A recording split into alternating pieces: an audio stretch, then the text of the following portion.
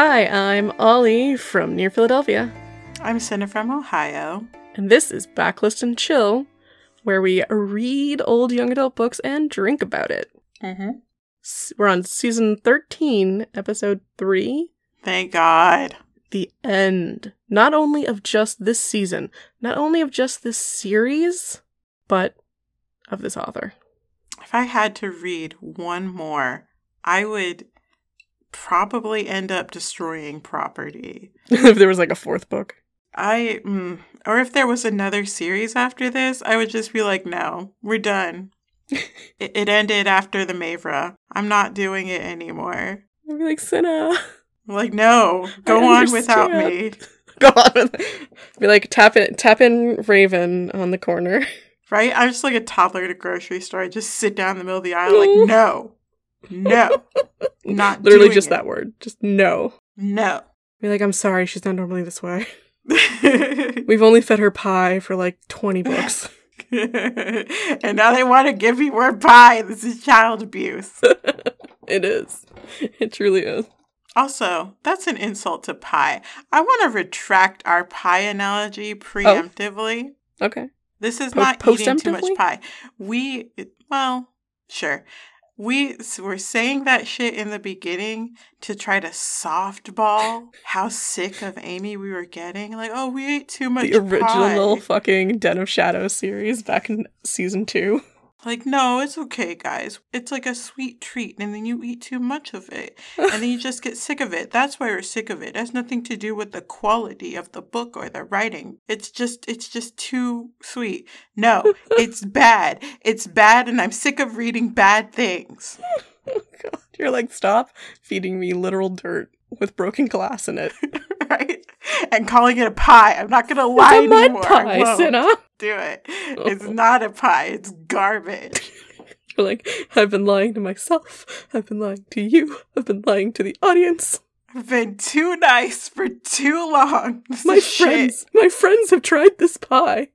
Why did I lie to them? It's terrible. Oh, I know. That's what our softballing gets us. It gets us poor innocent victims subjecting themselves to this, the worst series we've ever fucking read. Like, look, I'm a haunter and I love to scare people. This is not it. It's not a fun scare. This is a mean scare. Yeah.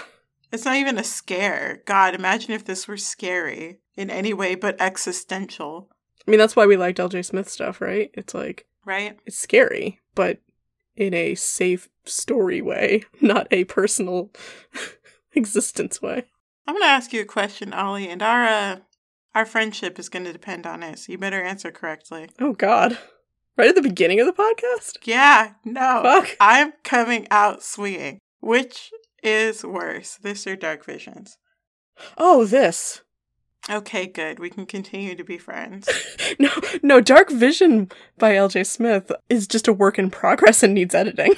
And at least shit happens. Yeah, like the plot ends. I mean, even if it ends on like a freeze frame literal photo with everyone smiling like a fucking Saturday morning cartoon, which I will never get over clearly. I can't believe you remember that. I didn't. It's the last moment it bothered me. I just saw like Captain Planet in my head. Yeah, so go ahead.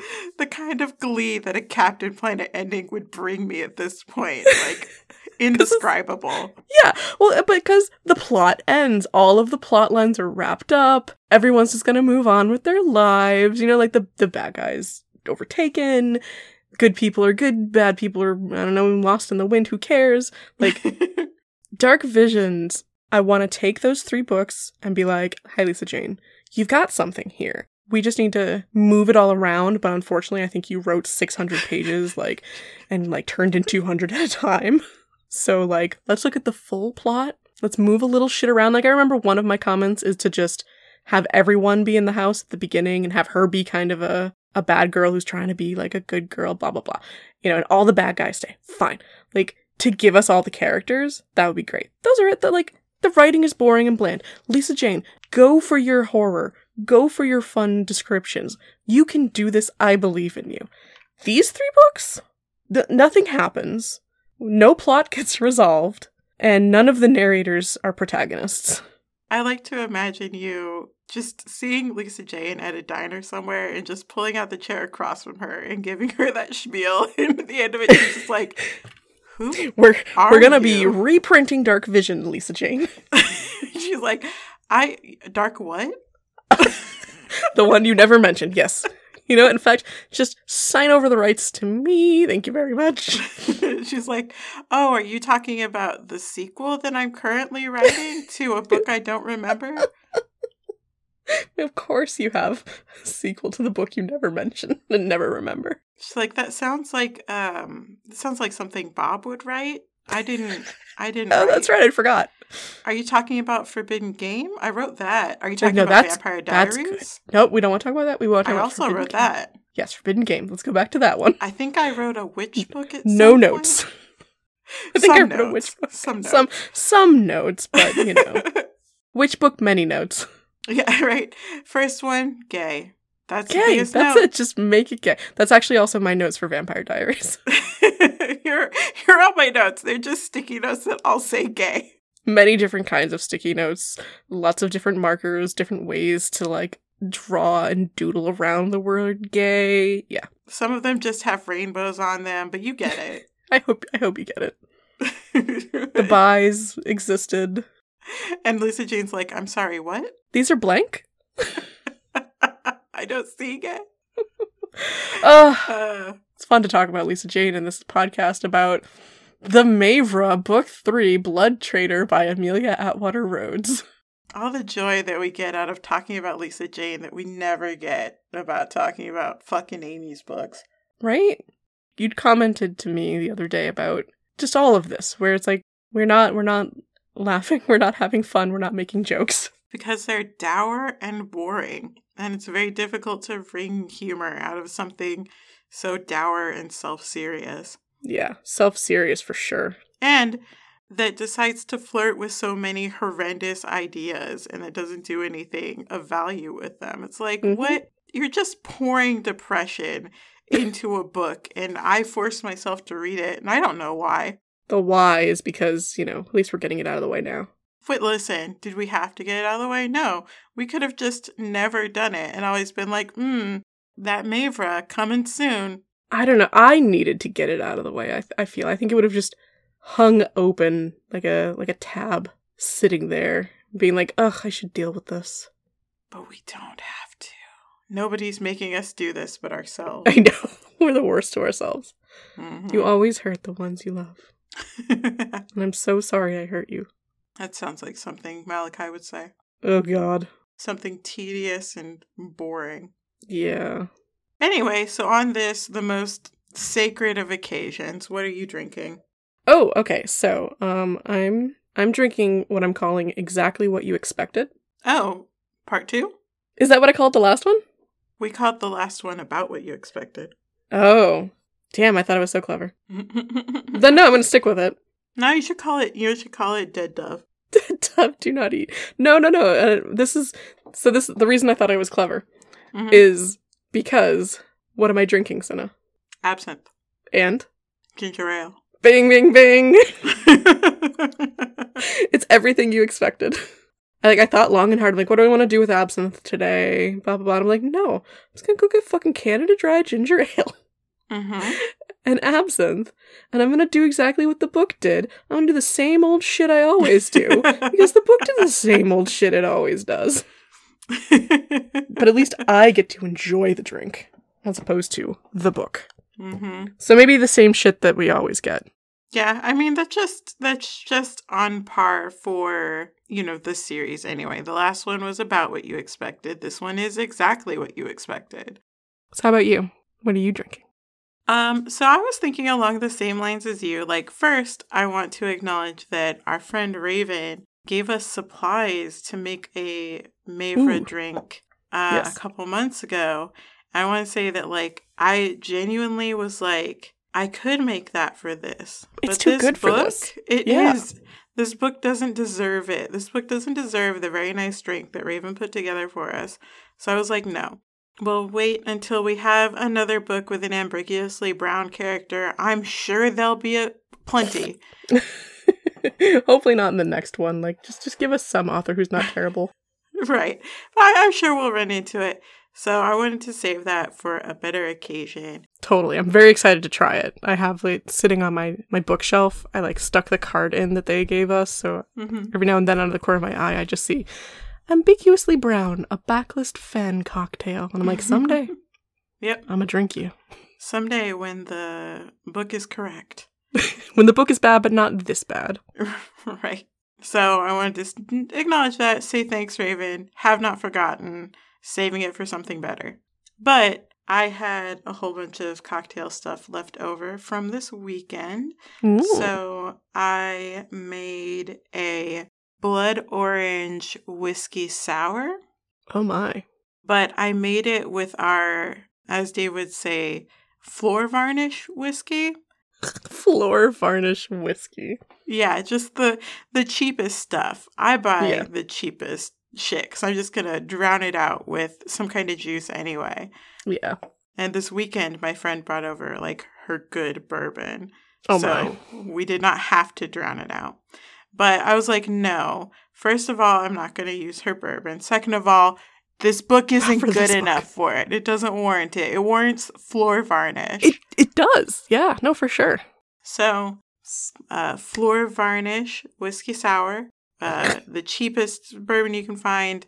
The bottom shelf. Get down on your knees. Absolutely. You'll find it. I paid like $5 for this. Oh, God. A blood orange cocktail mix, which I definitely paid more money for. And lemon juice. Okay. I tasted it the first time, and it was extremely floor varnishy. So I then just dumped so much cherry juice in it. That's not in the picture. That's in what I'm currently drinking. Is it good now? Yeah, no, it's good now. It's very sour, so like I feel like I should call it something like sour grapes, but to honor a suggestion that Raven made, instead I'm going to call it the bitter end. Ooh, the bitter end. The sour end. The sour end, yes. I was going to put some Salerno in it, and that would have made it a little bit more bitter. But yeah, that sounds like you've got a good drink. I've got a good drink. They're better than the book deserves, but not... We don't deserve that. We deserve good drinks. I was like, I shouldn't punish myself too severely. Like last time I did a diet ginger ale. Mm-hmm. We've already spent this week reading this book. We don't deserve more pain. Right? Like I told you, I had crab rangoons today because I was like, you know what? I fucking deserve it. Mm-hmm. I need to drink and talk about this book later, so... Let's just have good food and a good drink and a bad book. That seems fine. Treat yourself as much as possible. Yes. All right. Fantastic. So, got anything new going on at the park? And here's the thing. I would not blame you if you didn't. Honestly. So what we have is a Bloodtraitor, right? But it's one of those kind of pirate ships. Mm-hmm. So all it does is go back and forth. And it's just called the Bloodtraitor, otherwise unrelated to anything. Yeah, but here's the problem. Okay. I can't decide whether or not when you get on it never ends, or if it's always just under construction because it's never finished.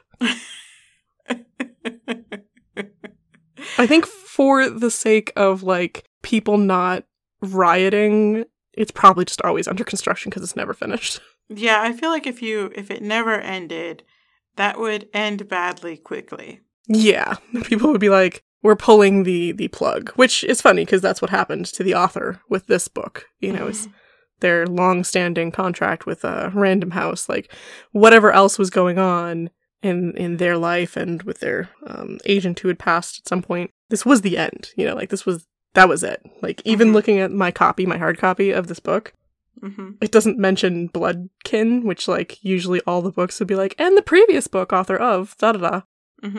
This one says author of Blood Witch, so like clearly they gave no fucks. They were like, the series is bad. We don't want you anymore. We don't care. Even this book forgot the previous book. Yes! Which I only noticed last night when I went to put it over by my desk. I was like, that says Blood Witch. Wow. The one that you might have heard of that we did a smidgen of promotion for. Right? The first one in the series. You maybe have heard of it. This is in that series too. So yeah, it's a Bloodtraitor. It's one of those pirates. Back and forth, back and forth, back and forth. But you'll never be able to get on it because it's never going to be finished. So it's just always constantly under construction. I don't even know why we put up the sign. I don't know why we list it in our maps. Sometimes people even get in line for it, and then like a cast member will come by and be like, oh, that is still under construction. Important question. Is there actually a ship there? It's under construction. No, is there like, is it scaffolding? Or is there a ship and we just don't run it? Oh. Because the word ship has multiple connotations in fandom, and there's no ships worthy in this book, I'm going to go with it's the triangle scaffolding, and then like the piece that would come down that would attach to the ship. Mm-hmm. But there's no ship. I say it's more of a fully assembled product. You can see what it's trying to be, right? Eventually. Which is something I could not figure out with the book that it's named after. So, like we stretched the imagination on this one by even coming up with this much. Yes, so yeah, that's what's going on in the park. I appreciate it. I appreciate your effort in building a triangle. We're just waiting for that ship to be finished. Right? It'll be here any day. We've never actually commissioned it, so shh, it's okay. So much money. So much effort. Like it's in everyone's best interest, honestly. Yeah, no, I agree. We don't need a fourth book. No, we don't. No, we don't. We didn't need these 3. No, absolutely not. Nobody needed them. All right. We've talked about what we're drinking. We've talked about the state of the park. We're ready for the blurb. Mm-hmm. All right, I'm going to read the one from the inside flap cover, since I have it. Oh, but first, let's find out. Much like the book, empty smelling. Smells like disappointment. Nothing. Right? Malachi Obsidian has been his guild's prophet ever since he was a child. Years ago, he envisioned a future in which his sister Misha ruled, and the vampire's empire was destroyed. His people have made many questionable decisions to keep this dream alive, and now Misha is finally on the verge of becoming queen of the Serpiente, just as Malachi predicted. Only one obstacle stands in Misha's way, and she's prepared to do whatever it takes to remove it, even if it means selling a family member into slavery. When a mercenary from the vampire's inner circle proposes a daring plan to bring down the Empire of Midnight once and for all, Malachi must feign support for his unstable sister, so his prophecy can be fulfilled. He must do it for his family, for his people, and for their freedom. In this unforgettable finale in the Maeve'ra trilogy, Amelia Atwater-Rhodes tells a heart-pounding story about destiny, loyalty, and the many shades of betrayal. Not grey, betrayal. That's the blurb. I don't have any opinions on it. Yeah, that seems like the book, right? Right? There's some stuff that it's like, that's not really true, but what is? Nothing's true anymore. This book, it's bested me, it's beaten me, I'm done. I don't have any fucking opinions on blurbs. Well, you know what? It doesn't deserve your opinions. That's true. He would need to have a fucking plot for me to be like, actually, that's an incorrect blurb. It's not defeat. It's a triumph. It's not devoting any more energy to this book. That's true. I like looking at it that way. Mm-hmm. You're like, you haven't broken me, Bloodtraitor. I've decided you're not fucking worth it.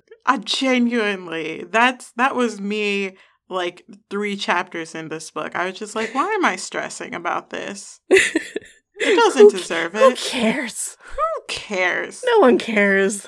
No fans of this book are gonna listen to this podcast and need to know our opinions. Do you know, you don't even know how true that is, Ollie. I went looking for a, like, trade review, a Kirkus review of this book. Nobody has reviewed Bloodtraitor except for people on Goodreads and Amazon. Whoa, that is absolutely unheard of. Yeah. I looked for some kind, like SLJ, like anybody. Yeah. Nobody Kirkus fucking reviewed this book. But yeah, I Googled Bloodtraitor and it just popped up another series of books and like 1 or 2 entry, like an Amazon entry for this one. Yeah. But yeah, no, Kirkus only reviewed Bloodwitch. All right, so SLJ, I lied. SLJ did review it. Oh, what to say? Anything? It's very generic. The final line is, the powerful themes of courage, loyalty, love, and friendship reign true and allow for a satisfying finale. That person is lying through their fucking teeth. That person did not read this book. It was a liar, liar, pants on fire situation there, SLJ. I genuinely can't imagine somebody reading this book and coming to that conclusion. The power of love. The power of friendship, loyalty, since fucking when? This is not a My Little Pony novel, okay? This is the fucking Maeve'ra. But yeah, like I think that was the only review that I found, because that one was on Amazon. Was that the only thing about the book? Everything else was just like the blurb? No, I mean, the rest of it is like, this is what this book is about. The only opinion is, in this installment, Atwater-Rhodes brings a well-crafted conclusion to her extraordinary and mysterious world of midnight. Full of intrigue, danger, and unpredictable magic, the series features an extensive cast of characters, some of whom are referenced in her other works, who all play a key role in the unfolding events and ultimate conclusion. And then the thing about love and friendship, or what the fuck ever. So there's like buzzwords, and that person clearly knows that other characters are involved. But I do wonder if like the publisher sent out a thing being like half of that. Yeah, because if your reviewer isn't a fan, they wouldn't know. Yeah, I just can't imagine somebody having that opinion, because this book ends so strangely. Yeah. For you to say it ends satisfyingly is just... For whom? Objectively untrue. Yeah. Like, I think anyone could read this series and go, that's not an ending. Right? Like, what? You've been hanging out with Stephen King too much. Don't besmirch Stephen King's name. Sorry, Mr. King. At least when he does it, he brings the hand of God, literally. Stephen King has more craft and skill in his pinky finger. I don't even care that much for Stephen King. Of course. All right, we'll take him out. We'll take him out. Thank you. He was never mentioned. I shall brook no comparisons to this terrible, terrible series. Anyway. Tell me about the cover. All right. The cover is blue. It is. It's got a bunch of foresty branches in the background. It's got a castle in the bottom foreground. Its most prominent image is a very inflatable looking crown. Right? It looks like a metallic balloon. It does. That's exactly what it looks like. It looks like a metallic balloon. It's a really weird looking crown. It's got like filigree like burned into it. I don't know. It just doesn't look like a crown. It looks like a crown emoji. And at the top, Amelia Atwater-Rhodes, author of Blood Witch. At the bottom, predicting her rule was just the beginning. And the title is across the crown with a bunch of thorny filigree underneath it. And that's all.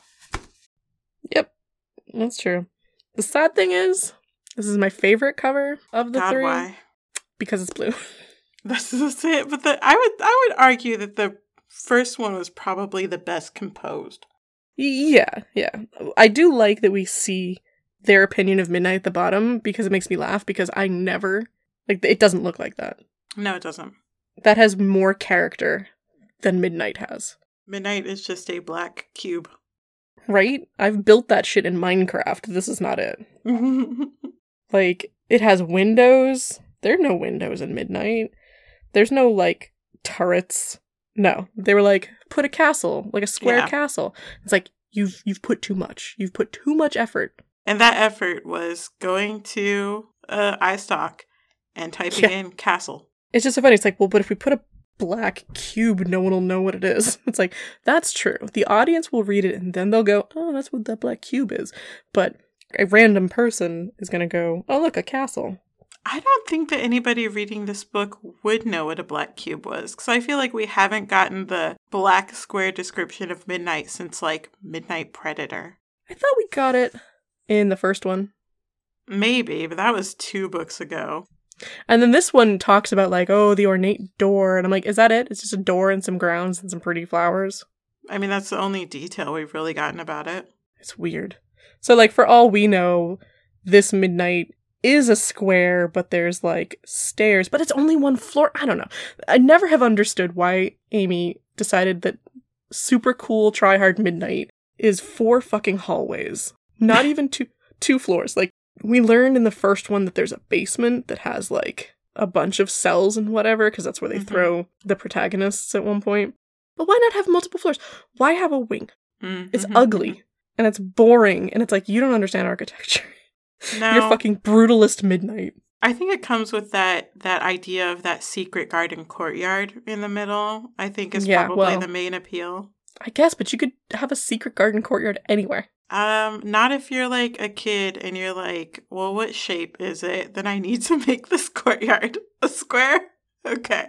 We're gonna go with that. But yeah, I do like seeing this cover though, because of how blue it is. That's it. That's fine. That crown fucking ruins it for me. The inflatable crown. Inflatable emoji crown. It's just so poorly rendered that I'm like, why did you not just iStock photo a normal crown? And there's not even a crown in this book. No, there's not. There's just this is the idea of a crown. Yeah. And that's why they used an emoji. That's why. Because this crown, this inflatable metallic balloon crown, is exactly at the grocery store. The accurate representation of like the idea of royalty and crowns and responsibility in this book. It's fake bullshit. So you know what? Good job, Sammy Yuen. Once again, knocking it out of the park. I love that you keep getting paid. So I have a thing that I would like to say preemptively, if that's okay. Yes. Okay. So I don't want to pretend like I went into this objectively. Oh, no, neither of us were. We didn't read a book. We read the last book by this author that we've been reading forever. Right. I just don't want to, I was watching some YouTube videos about some book drama, and the person was like going into it as though they were an objective observer, but their opinions were so obviously biased in a way that you could tell like they came in with some firm ideas about the person they were talking about. Right. So we're walking into this extraordinarily biased. Yes. I don't want to pretend like there's a world in which I could have liked this book, because there's not. I don't like this world. I don't like the concepts that are baked into this world. There's no universe in which this book could have done anything that I liked, like because of the limitations that we already know about the authors. There was no way I was ever going to like this book. If you are listening to this podcast and for some reason you're a stan or you really do like this world, good for you. I don't. I fucking hate it. I think we would all be better off if they didn't exist. I don't think there's any fixing them. I think they're fundamentally terrible and beyond repair. So I just want to put that out as like where I'm coming from. I appreciate that you're putting it out at the beginning. It's so... it's not even interesting. It's just... No, I guess it is interesting, because it's for us interesting. That we read Promises to Keep, and we were like, my God, could you imagine if this is the note you went out on? I still hate that book, but you could have saved us these 3 books and just gone out on the bad one that you'd already gone out on. You didn't need to triple down. Well, that's because this is just a reprise of that. I hate this book for the same reasons I hate Promises to Keep. Nothing has changed. Absolutely. Like I said, it's all the same trash that you knew we were going to get. It's just the same bad ideas that are being stewed in the same pot, Given like 900 pages. Yeah, and we're going back to like the source, and like your understanding of it still hasn't changed. So like it's just bad. You didn't spend 4 years figuring out how to have characters actually work on stuff and develop new things and have any repercussions, even if they, like stuff we didn't know. No, it's all the same shit, all the same people. Everyone's fine. They just like lost their fucking toys. Yeah, it's an incredible demonstration of like a lack of growth from the author. We roll back around to how is In the Forest of the Night, the first book, the best book in this entire author's backlist. What a fluke. My love for Forrest Fluke. shall not be infringed by all of the trash that comes after it, because I still love that book. But man, what a cosmic accident. Right? Like, you managed to get that book out, and it was much more fun reading it as an adult. Being like, oh yeah, this world, we don't know too much about it. Maybe that's it. Like, the character doesn't know too much about her world. Her world isn't that big. We're not dealing with, like, a million bits of politics. It's just personal bickering bullshit with vampires. I think that is it. It's a very personal book. And I think the books that come close to being good in this bibliography are the ones that are rooted in characters. It feels wild saying that because there's so few that do that, but... I think that Midnight Predator is the other one that I don't hate. I like Turquoise. I like that she gets to fucking murder her bad guy. I like the time, is given to stuff. There's still a fuck ton wrong with it, and it deals with Midnight. But that's the next one for me that I'm like, I don't hate this one. There's ever something fun in it. It's a lot of try-hard bullshit. That is fair. It does have some fun try-hard shit in it. You get Raven and Akitos. Like, that is the definition of den try-hard bullshit. Right? Midnight fighting in a fucking dark gym. But I think even that one had the philosophical... The seeds of these problems. Yeah, seeds that, like, somehow 20 years later, you're still stuck on this wild lack of empathy that you've just never grown out of. Yeah. Because it should have just been a leather family. Just let it be what it is. Don't try to make it hold up this extremely heavy subject. Yeah. Are there any other ones that you don't want to throw in the fire? Just Forrest. The rest of them can go in the trash. Fantastic.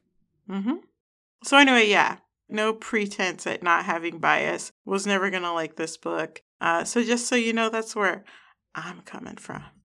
That's fair. I'm glad to know it, and I hope that, our listeners know going in, because if they've made it this far listening to any of our Amelia Atwater-Rhodes seasons, and they think that we could possibly try to look at this book objectively, no, they've not been listening.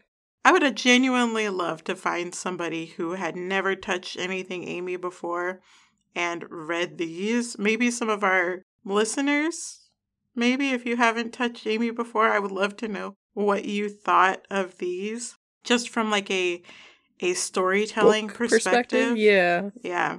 Because I could find people who have not read them, but I want it to be someone who's not just going to be like, cool, I read a book for a couple hours. I want to find someone who is similarly critical of what they read. Even somebody who's just like, I read a book for a couple of hours. I would be like, was this a satisfying experience? And how did you feel after that? Yeah, did this work for you? Was there, Both. I would like to find someone who's never read them and just read a book, and was it a satisfying book? And someone who can look at it objectively, but critically. I just feel that anybody who reads recreationally, even if it's just for, turn my brain off and have some fun, I just can't imagine this being a satisfying experience because it's so bizarre. I don't know where the fun would be. There's no fun. Let's talk about the plot. It might not seem important, but I do want to mention the very beginning of this book is not the book. It is the bullshit dedication. This is a whole fucking page, but some key phrases. Bloodtraitor is also dedicated to all the people who come and go into our lives. And they list a bunch of random shit. And then they list more random shit. And then they list more random shit. No specific people. Maeve'ra is dedicated to all of you. Like, don't fucking put that on us. Don't dedicate this to the world. It is emblematic of what's going to happen, which is to say, nothing specific. So we open with 2 chapters rehashing everything else we already knew from prior books, where all we really get is that Nathaniel, who is a vampire and a mercenary, will be the one facilitating Misha's selling Princess Hara into slavery, and that the plot we were promised at the end of book 2 about maybe this trio is going to join up with Hara, maybe we're going to take down Midnight together. Oh, it's actually not possible, because if they get in the way, Midnight's bullshit hair-splitting rules about impeding trade will make them all slaves too. Now, oddly enough, this has actually been seeded into the narrative sense book one, so good job, Maeve'ra. You managed to keep your own canon on one fucking thing, and it's the one thing that makes the story boring as fuck. So, shocking no one, we learned that Malachi made up the prophecy that everyone's been working towards. I think that's, like, the most interesting thing that they do, but they don't really do anything with it. Yeah, because it stays a secret. It's just a source of angst for Malachi. Yeah. And here's the thing, like, he's a white viper falcon, so, like, if he says it, he probably meant it. Like, he probably didn't even know it was true. He's like, oh, I was 7 and I thought, oh, well, will get me out. How do you know? You're 7. You don't even know that queens are possible. You don't know shit. You don't know that midnight could burn. Like, you don't know that Farrell's here to take someone. I truly think that what we should have seen as one of the final TV things is the scene of him as a little kid being, like, rescued so that we could know something. Like, it doesn't make sense. I think it's an interesting thing to try to explore. The idea of, like, so many people have died in service of this prophecy that I made up to save myself and my sister. Like, right. I think that's really cool. I was 7 and I didn't want to be a slave anymore. Yeah. And then to, like, it, you know, it warped the ethos and the focus of an entire, like, group of people. Like, yeah. At this point, you know, it warped Misha's life. We saved her, and people did it because of the prophecy. Right? And the culpability that Malachi has in that, like, does he have any culpability in that? He was a kid, but he never told the truth. Like, he could have at some point later on been like, I made that bullshit up because I didn't want to be a slave because I was a child, and I wanted to save my mom and my unborn baby sister. Like, how, you didn't even know she was a sister. What if she came out a brother? Yeah, like, it could be really interesting. The problem, as usual, is just that there is emotion in it, but only because we're told that, because... Yeah, like you said, it's just a source of his angst. It's never important to the narrative. Yeah, there's no thematic resonance in it. Because the idea of, well, we're going to make this prophecy true could be fine. And, like, Nathaniel even uses it, being like, well, keep that to your fucking self, because if we can put your sister on the throne, my people will be like, oh, look at that, the obsidian prophecy. That's one step. Let's get to the second one, where we burn. Nathaniel is a consummate PR man, and he really understands that what gets a revolution going is hype. Yeah. So he'll take whatever sources of hype he can get. He's like, Malachi, I will murder you in your sleep, rather than let you talk about that. Right. I appreciate the scrappy shit Nathaniel gets up to in order to make this thing happen. He really wants his payday. Right? He's trying so hard. He's like, can we get makeup in here? Can we do anything about this? Like, the this whole situation thing Malachi's got going on. Like, someone do his hair. Like, can we get some blue dye? I just need them to look the part, and then you're just gonna stand there and you're gonna shut your fucking mouth, okay? You don't say shit. You say anything, I'm gonna smack you. Do you understand me? It feels like Nathaniel is the most active person in this entire story, but he's so on the periphery. I guess technically Misha is also doing shit, but she's also on the periphery. But, like, Nathaniel is doing shit I can get behind. And the fact that he's such a peripheral character is so fucking Amy. Yo, no, for sure. Like, there was the whole scene, we'll get to it, but, like, there's a whole scene where I'm just like, he's the focus, but it can't be his book because even he isn't choosing to take down Midnight. He's being paid to do it. So it's just like, you also don't have motive except money, but at least that's a motive of some kind.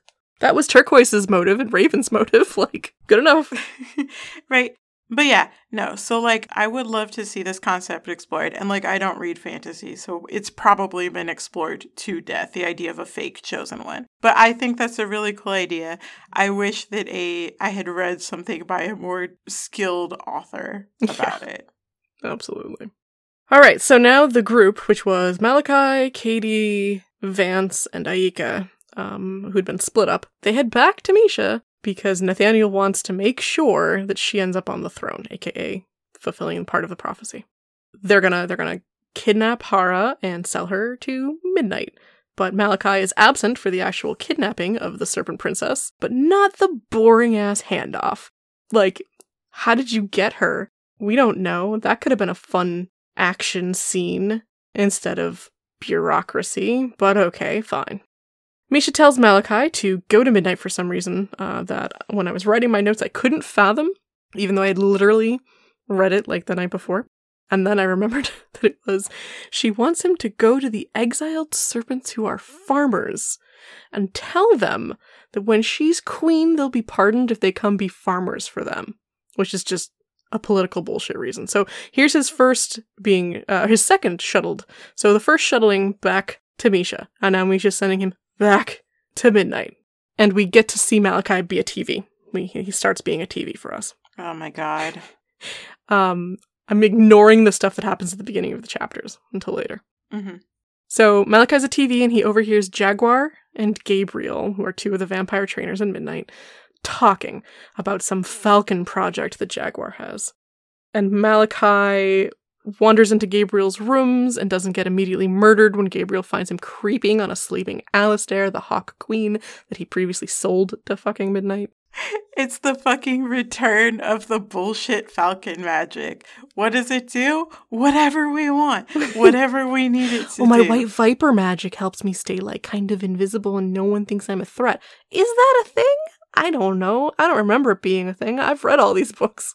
Well, the white viper magic is even better for vagueness because we've never actually spent time with a white viper. So they can just say it does whatever the fuck they need it to. And what can we do? Book. Yeah, like these are the only white vipers we've ever really hung out with. Yeah. So if you tell us that it manipulates people into following you, or it manipulates people into ignoring you, sure, feels fake, but all right.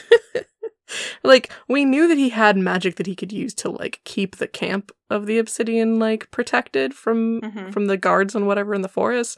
But, like, it would be nice to know in your world building that there's ever going to be a point where you go, I can't do that. That's beyond my reach. Why? Because literally that's not what my people do. You want to talk to somebody else. No. It's just, I'm not powerful enough to do that. Okay, fine. Yeah, like, I need some crackers, maybe an apple juice. I need an apple juice. An orange slice, perhaps, and then I'll be up for it. I need a cookie. That'll bring my blood sugar back up. We'll be better. I need somebody to pet me on the head and tell me I'm pretty. Give me a little confidence boost. And then maybe... that's probably true of Malachi. All right. Then he overhears Jessica and Theron because he's just in the fucking halls again. Hooray for this TV. And they're talking about plot-relevant bullshit about Silver, aka Mayhem. Oh my fucking god, these names. AKA the fun vampires. The ones who will act like ridiculous brouhaha. The cats. Yes, the pissy cat vampires, if you remember them. So Jessica's literally just like, Malachi, don't clutter up the hallway. And he ends up following the two of them for some fucking reason. And lets Theron feed on him in the middle of this conversation. Jessica and Theron keep fucking talking. And then Malachi ends up, not immediately, not just like Theron being like, come back to my room with me. No, he ends up there at Theron's room, and for some reason Theron wants to fuck Malachi.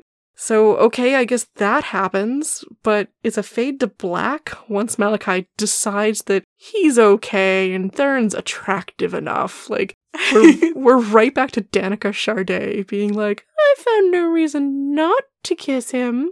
The number of hoops Amy makes Malachi jump through to make this consensual is so fucking funny. They're just like, you know, there does seem something off about Malachi, a former slave, fucking a vampire who's not in the employ of Jessica, but is a mercenary.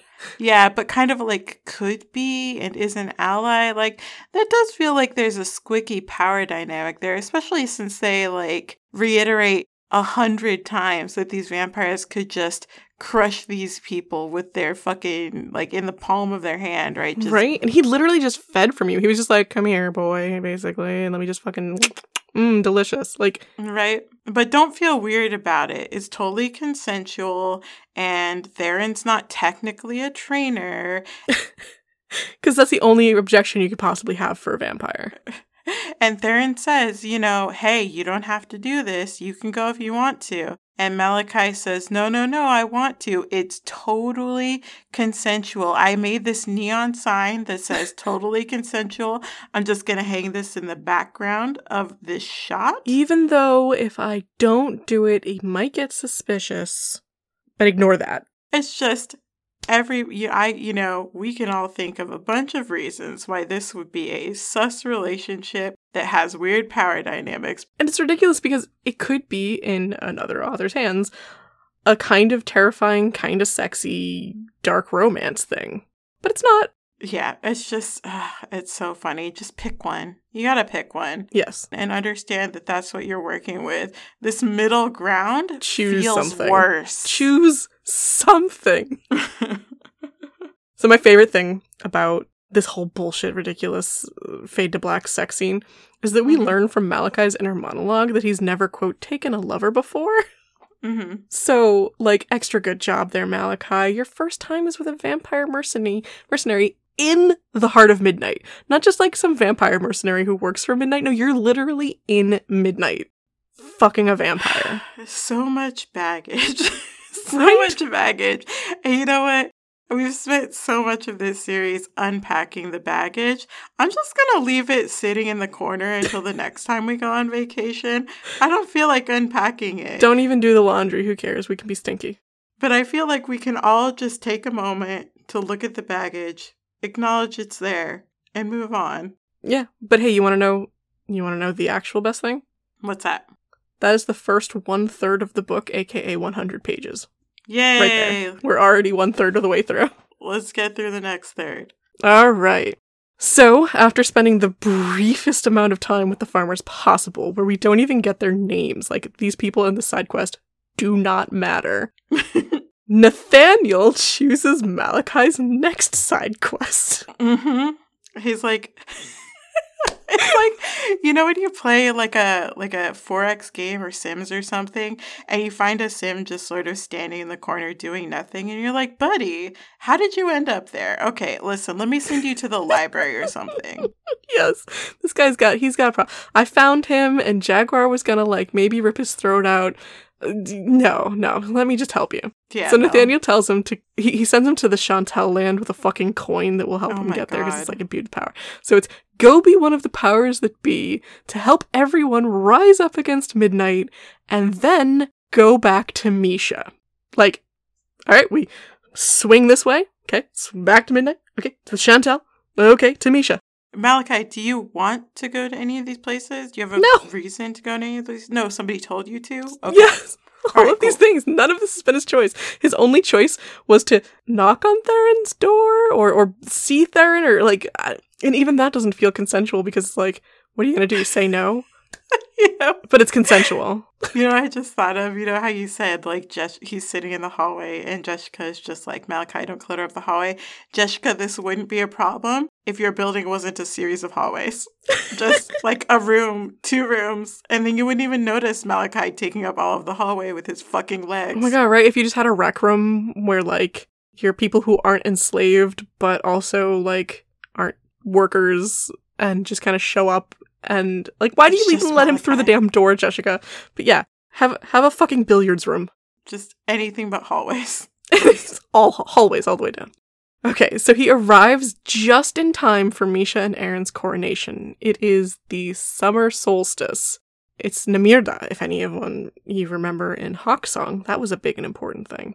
Then Malachi pisses off Misha, and she throws him in prison for, quote, kidnapping and murdering Hara. She just decides that's what she's going to put on him. Immediately. He's helped by Katie and Hara's former mate, Jabari, to escape. And here's one of the first times he actually makes a choice. Now he goes back to midnight. He's just made a triangle. That's the only choice he ever makes is go back to midnight. This is why this book is a pirate ship that's supposed to go back and forth. Right. And again, let's all look at the baggage. It's there. We all see it. Yeah. Okay. He heads back to midnight. He dicks around for about 6 weeks with Theron, literally, with Nathaniel, figuratively, because he's been asked to come up with a way to cause a riot among the enslaved people in Midnight. Which he doesn't do. No, he does not. Malachi contributes nothing. And he wishes he was dicking around with Alistair, but he's not. Hey, guess what? What? That's the next 100 pages. Yay, we're in the home stretch. All right. Oh, wait. Oh, this is when he pisses off Jaguar. Okay. So he's trying to chat to Alistair and is like, I could take you away. And she's like, no, not at all. And then he's like, gonna go check on Hara. And she's like, no, don't. And Jaguar shows up and is like, well, I'm pissed off that you're in Gabriel's rooms and I was checking on his stuff. And that's when Nathaniel saves his ass and literally tosses him. Literally. Out of Midnight. Like, he changes form as he's cartoon throwing him out by the scruff, like, in a bar. He gets jazzy jeffed into the air and then flies off to the Chantal. Whee! And he just turns into a falcon, flies off, and where's he going? Oh, back to the Chantal. Because this is the pattern you take. And he's going there to be a TV for us. Like the proud tradition of Vance and Katie before him. Right. He's the most egregious TV, though. We meet Kei. My little bit of information on her is that her name is actually Keika, not Kei. Mm-hmm. We had a Kei in the Kieshara. We did. Who was that? Yeah, that fucking kid with the butterflies. Mm-hmm. Who was going to be Danica's and then Hai's daughter. Everyone always had a Kei. And Kei means hope. It's very confusing. If you've read the series before this and remember anything about it, you're like, Kei, is this that Kei? Right? Why would you reuse this name? The same with the falcon named Sharis, which was fucking Zane's mom's name. I know. Is it the same Sharis? No, it's this Charisse. one's a falcon. And you could have just spelled it Charisse. You could have used any other fucking name. There are so many websites for this. There are so many names in the world, and you keep using the same ones. It's so frustrating because it's like, this is a legitimate point of confusion for people who are familiar with your work. Yeah, your fans are like, oh my god, is that Kei? But why is she a falcon? Did her and Nicias have a kid? Is this Kei? Where's your fucking editor to be like, nope, think of a different name. Any other name. That would be me. I'd be like, anything. Don't fucking do it. When I'm like, you cannot be having Jessica, and Katama. You gotta change that one. I feel like this is the first thing that anybody would notice on the second read. You're like, oh, I use the name James a lot. That's weird. I should change that to something else. Yeah. You already, you can tell that the editor didn't exist because we had conversations in previous books where it was, oh, I had to change, Michael's name because it was Nathaniel or whatever, or I had to change this name because it was Christopher and I already had a Christopher. Mm-hmm. Kei is so specific. Right? And unless you're intentionally trying to invoke that memory. Yes. But you're not because you don't do anything with this character. So change the fucking name. Yeah, exactly. And Keika means hopeless. And it's because she is Kajace Falcon, which means she has no fucking magic. But Kei is the only Falcon who will actually stand up to her fascist empire. And for that, I appreciate her fucking existence. Doesn't go anywhere, doesn't do anything, but at least she's willing to say it.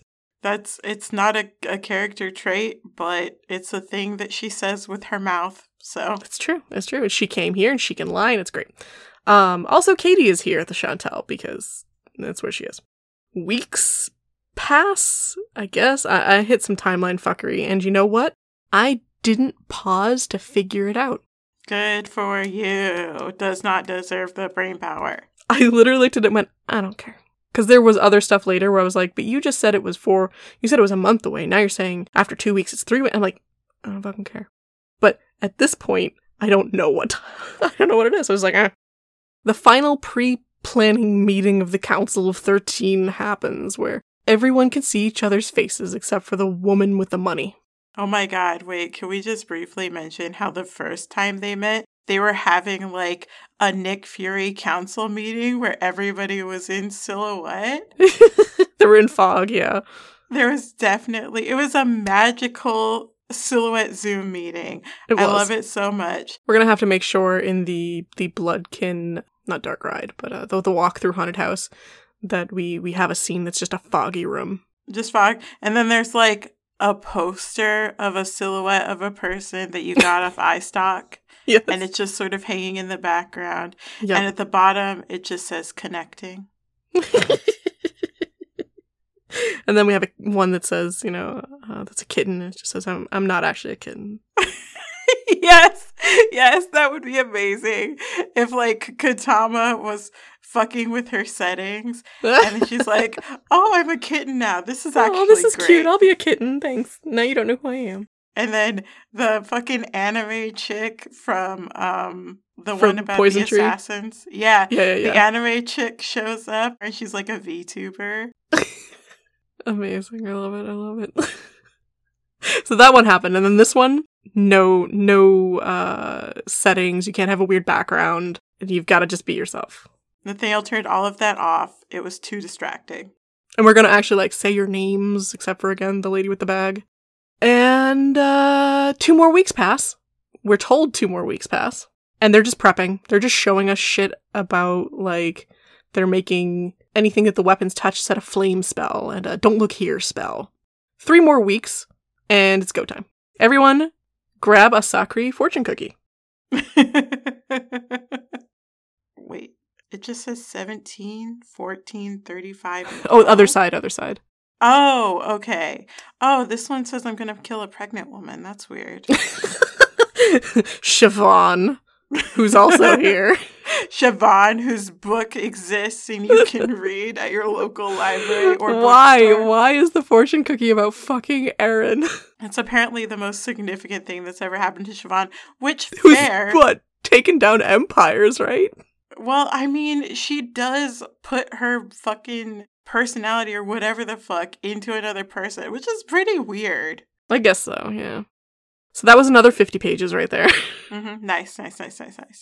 We're in the very, very end. Okay. They attack midnight. Hooray! And then on page 257 out of 294, Malachi makes his first, like, real decision. Because I guess even his decision to go back to midnight after he was imprisoned by Misha isn't a choice. It's kind of just I've got nowhere else to go. And it's really not framed that way. It's framed as, like, him capitulating to an impulse inside of him. Yeah. Because he's not going to go to the Chantel, and he needs to know information, so it's not like he can just be like, well, fuck this, I'm out, flipping you the double bird and doing a backflip off the fucking Grand Canyon and, like, live your life somewhere else.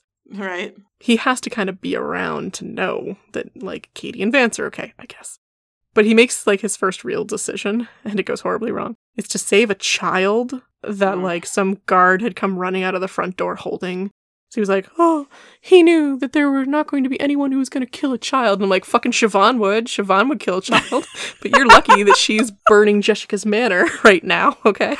Oh my god. I would love the alternate version of this scene where this guard comes out holding this child and Siobhan just fucking arrow through the forehead of the child and then the dude. And then the scene's just over. And she's like, what? What?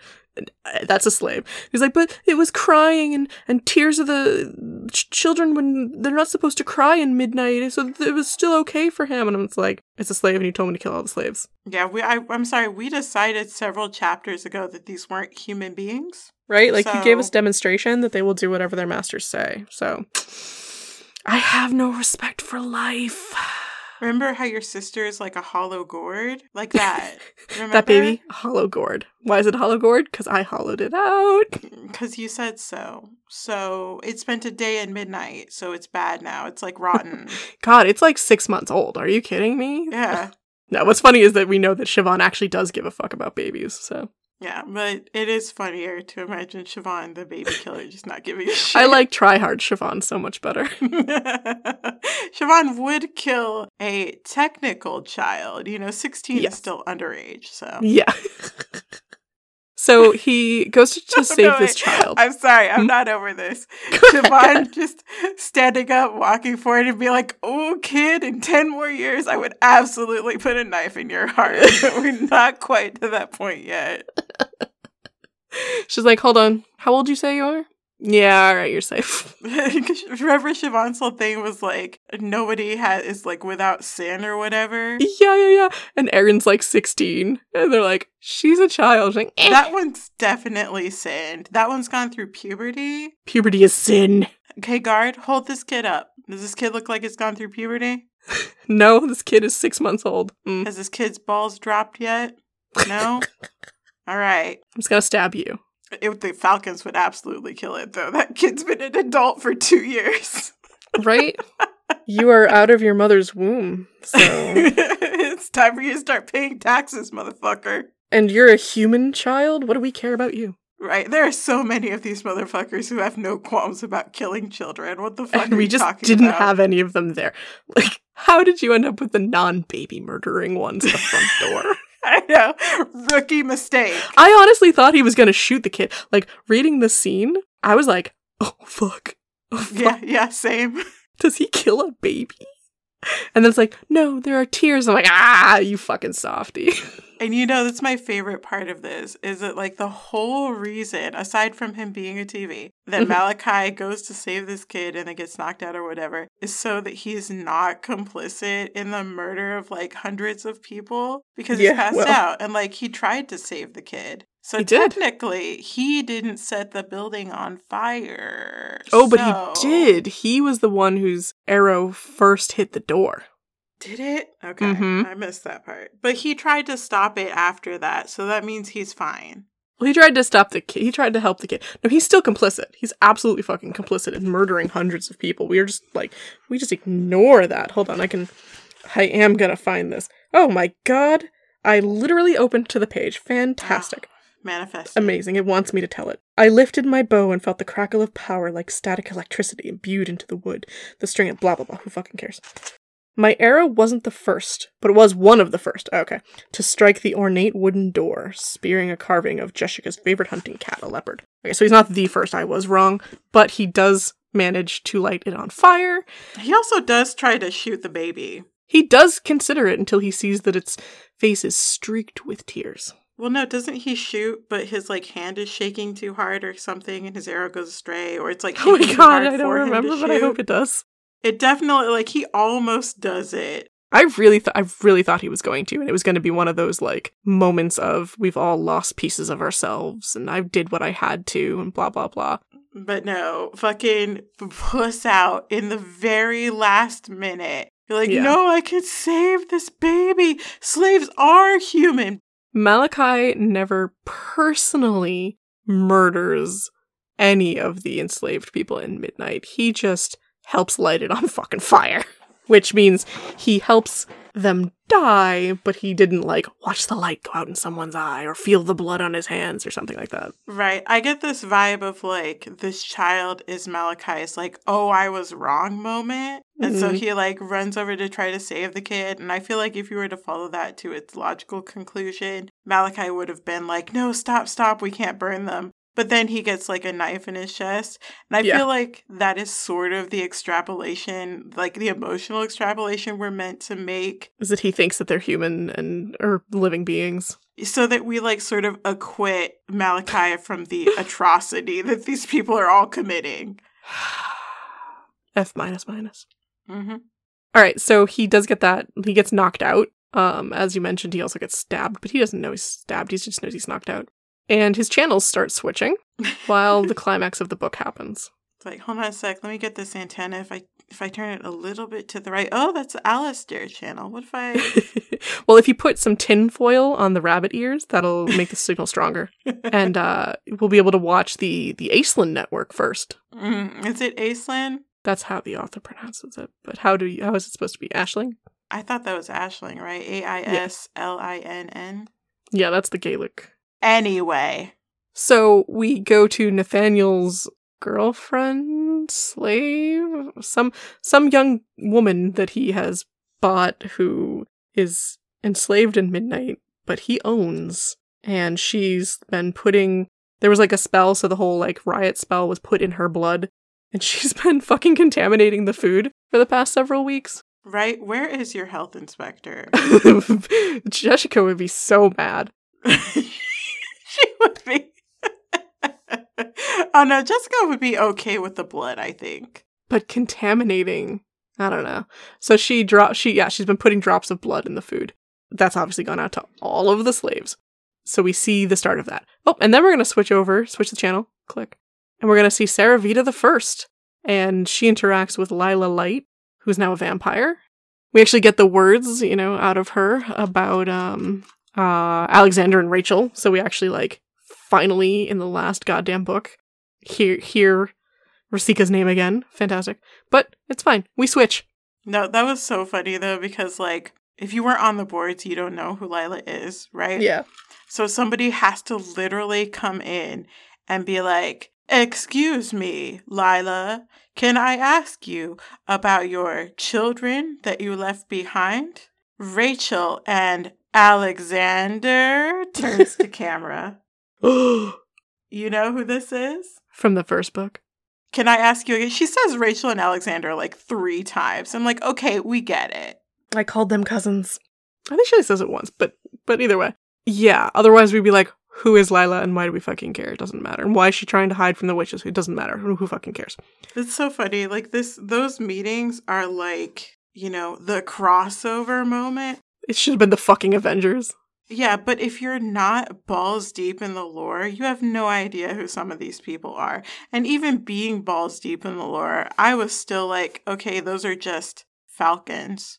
Right? You just bought a random falcon. I don't know this person. This person means nothing. There's a to random me. falcon. No one's ever met Katama.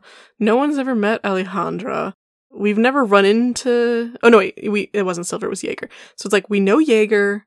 We know Siobhan and Agila. We know Nathaniel. We've been following Malachi and Vance. Fucking Crawl is there. He shouldn't be able to put this on his resume. Helped bring down Midnight. No, fuck him. I love how the Sakri even had to say, "You've been doing things that will make you live a long time, and that's how you're here hundreds of years before the book that we know you from." Right?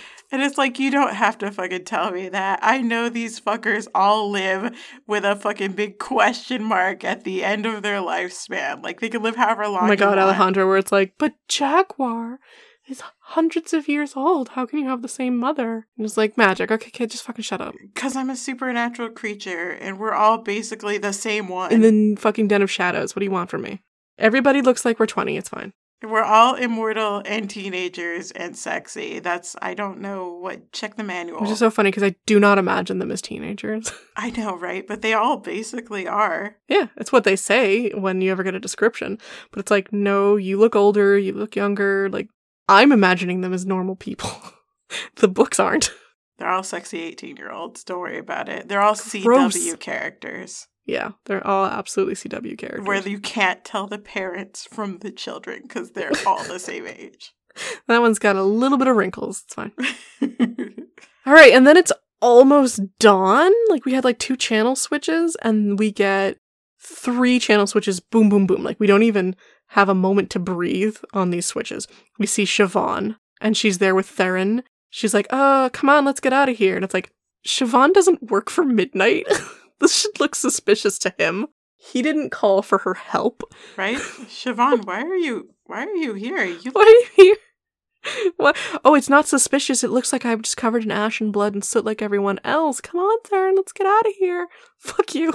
And where's Agila? You're just gonna leave your fucking Triste lover? Whatever. The word Triste shows up once in this book because no one fucking cares about Agila. He could have been a himbo.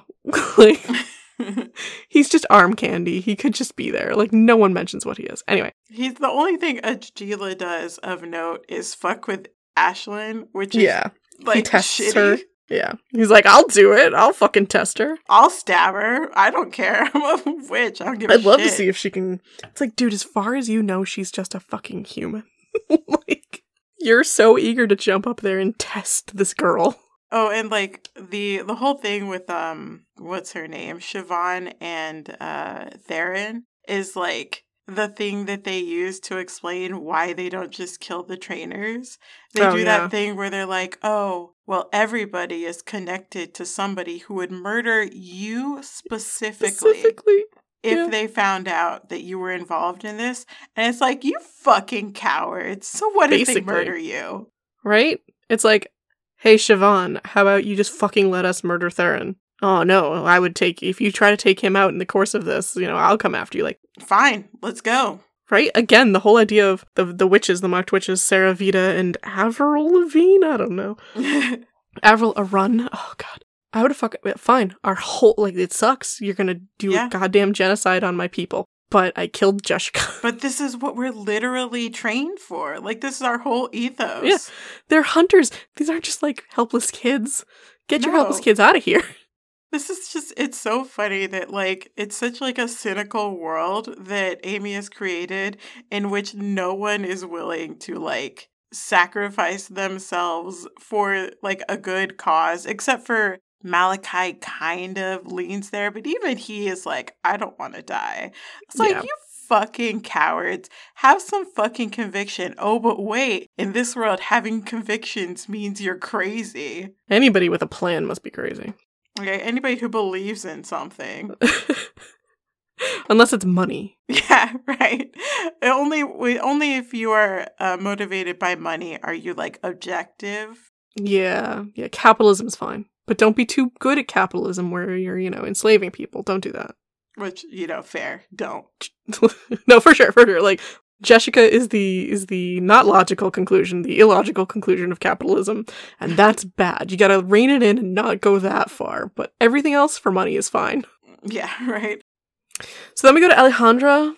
I can't remember, I think it was just, she realized it was time to go and, fucking grabbed her brother, because Jaguar's her brother, and hightails it out of there. And then we switch to Nathaniel. Oh god, his is literally a fucking paragraph. Nathaniel clasped Taro's hand to help him stand, and pointed out that Varric had already gone. It was time to find safer ground.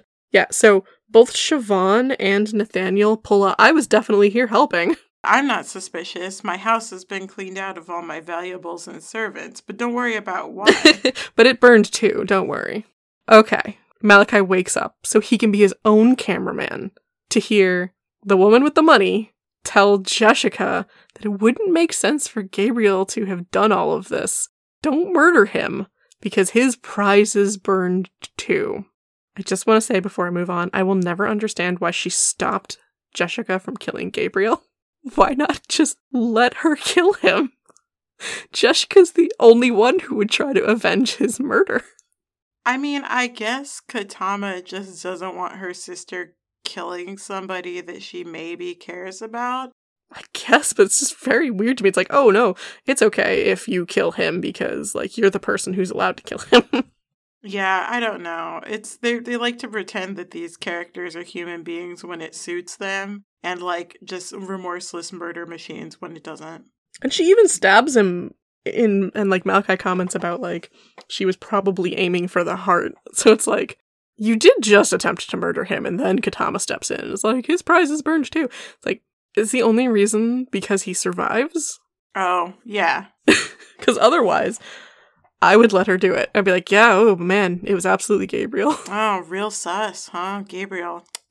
What were you thinking, How suspicious. bud? I mean, it's unfortunate his prize is burned too. He was even willing to let that go. Wow. But he has been, out a lot lately. And he, didn't really do anything with that Cobra princess, and he'd even been ignoring the hawk. I feel like Gabriel's been quiet quitting. Do you know what I mean? Yeah. It feels like his heart's just not in the work anymore. He just work. He clocks in, he tortures a few women, and then he leaves. And it's where's the dedication, Gabriel? You used to be passionate about this. Right? If you want to go to the sea, just fucking say it. You didn't have to burn down Midnight. Right? He'd have been such a good scapegoat. But, Gabriel is in Midnight Predator, which is set 200 years in the future, so he can't die. Yep, a lot of this would benefit from not being in the Den of Shadows.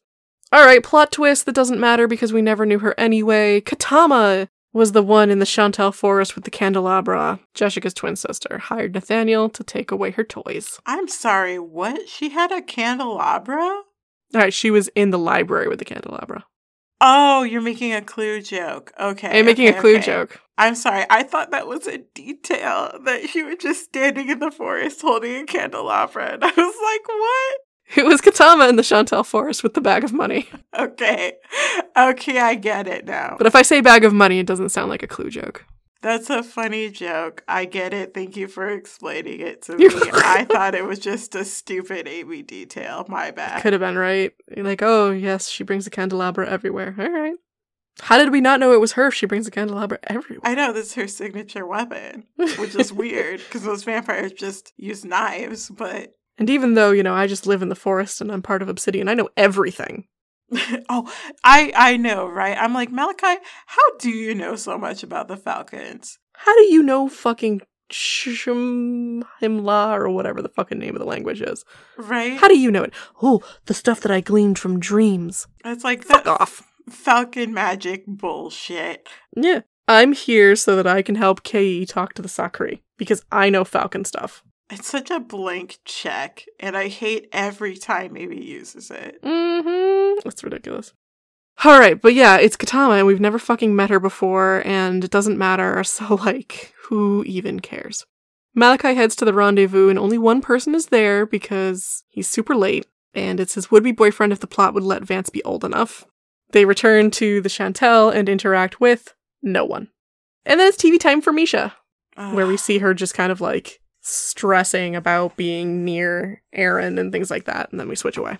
This book wants to be a multi-perspective book so bad, and I don't know why it's tethered to Malachi. Just be multiple perspectives. There are people who are already at these places. You didn't need to send him. I don't know, from a writing standpoint, from an editor standpoint, why did nobody just say, Amy, it's fine, have multiple protagonists, because this is a bad compromise. And we know that they did it with all just glass. It's not like this is something you've never done before. Right. Why tether yourself to Malachi? It weakens the book so bad, Probably because the previous ones were all one perspective, but even those, I think, would have benefited from at least two perspectives. Absolutely. This could have been just centered around events and had multiple characters. Game of Thrones fucking exists, and it's a hit TV show when these are coming out. So why are you trying to They could have been that kind of thing, because there's all these fucking empires and tribes and whatnot. Yeah, I mean, this is a place where that influence would clearly not be unwelcome. Yeah. So I don't understand why you're trying to force it into this shape and just making a fucking awful book worse in the process. And it's not like these ones were any part of the original Ebony series either, where it's well, this has always been so-and-so's book. No, you're literally making it up right now. Well, no, and you're pulling parts from different people's books, presumably, because we get so many different perspectives. Yeah. No, for sure. There are sections where I'm that is literally from so-and-so's book. Yeah, so, why not just make this a multiple perspective thing? And these were published in, 2014 through 2016? Yeah. Epic fantasy was a big thing in YA, and there were definitely books told from multiple perspectives. So I don't understand why they let this be the way that it is. Why anybody let this be the way that it is. Yeah. It's oh, you worked so hard to get it just right. Did you ever think about getting it right then? It's very confusing. Mm-hmm. All right. Our three Maeve'ra narrators, I should not call them protagonists, join an exile encampment until there's a rumor about a golden-haired woman who was seen talking to the Chantel Prince, and Malachi gets a boner and has to fly off to make sure his creepy crush can resume on a woman he had sold into slavery, sexual slavery, and spies on from her own mind. Whoosh! Off he goes to the Chantel. He doesn't even say goodbye. He's just I gotta go. I gotta go. I've been fapping to the memory of her, but if she's still alive, I'd like to be in her brain again. TV time for Kei about what happened to the Sakuri, because that mattered. It's not about whatever happens to Kei and her whole fascist empire that she was plotting against. It's not like we ever saw Charis Charisse again, who was the Falcon project that Jaguar had given up on. And that Kei had shown up for to be I want to make sure my mentor's okay. She's not. We don't know who the Falcon Jaguar took in after her was, but I can presume that both of them burn in midnight because Nathaniel only borrowed Charisse for the night. Right, and we never talk about anybody again, so. Yeah. It's we don't know who the other one is. We never see Charisse again. And Kei's end is to show us that the Sakuri died before she could get back to her land, which is super bleak and awful. And then just fucking dissipated. Yeah. She's a fucking blade vampire and just turns to, like, nothing. I like the idea that she just, like, somebody was slowly turning down the opacity on her, you know? Like, watch, I can do this. I can do this in Photoshop. You want to grab the Sakri layer, and then we'll just lower the opacity. Right? 55%. Oh, now back to 100. Oh. Oh, she's flickering in and out. Wait, she's got one more thing to say. All right, we are given the info that it's mid-October, which means 3 weeks passed since the attack on Midnight. That's how long they were in this exile encampment. They play so fast and loose with time. Like, so much shit will happen over the course of, like, 2 days, and then we'll go 6 months with absolutely nothing. This all started at, like, some point in June, and then it's like, oh, it's midsummer. Oh, 2 weeks passed, 3 weeks passed, 2 weeks passed, 2 weeks passed. I'm like, okay. My favorite part is the very beginning where Malachi is sent to Midnight by Misha when they're still, like, huddling in the forest, sort of planning the coronation thing. And then he's there for literally, like, 2 days. And when he comes back, Misha's being coronated. And I was like, what happened in fast forward off screen while you were gone? She put a lot of people in cells. Right? There's so much that's gone on in the Serpiente court. It's like, Misha, how did you get the cells prepared in the amount of time? I know. And this is where it would have been great to have multiple perspectives. Or, like, put some of those fucking 2 weeks that you have in the next time Malachi is in Midnight. Just scoot some of those This weeks one over didn't there. have to be 48 hours. It's just so bizarre. It's one of the things where, like, the writing and pacing is so fucking weird. And I feel like any editor should have been like, maybe make this a little longer. And they just didn't. Yeah. Because you know what? You could always add more stuff to the beginning of your whole fucking series. You didn't tell us what day Farrell died. We just know that this starts immediately on that, like, next morning. So, like, come on. Well, and it's not like Amy's somebody who chronicles every minute anyway. Like, there are plenty of montages in this book to pass time, so, like, why be so specific? It's so weird. Including this one, where it's just like 3 weeks have passed. Yep. All right, it's mid-October. Well, we know that all that went down on the literal fucking date of September, like, 22nd, 1804, or whatever. Right. Because you tell us it in every fucking book you can possibly mention it. Alright, so he's dragged before Harakiesha Cobriana, because, of course, they say her full name every fucking time in case we forgot. Mm-hmm. And then he decides that Alistair is fine because of how Hara doesn't lord her death over him, and passes out. TV time for Aislinn again, escaping with Alistair's help from Midnight, where she rises on angel wings, fulfilling Nathaniel's prophecy from the Sakri fortune cookie about how his heart, like, escaped on angel wings or whatever. And it's like, but they never see each other again because he thought she's dead. It's like, oh my god, whatever. Which is like the wrap up to another book we weren't fucking, like, these characters just cruised in like, hey, we've been having a plot line. It's been going on for quite a while. We're just going to kind of imply that. And then you're going to see the end of it, even though you have no investment in it.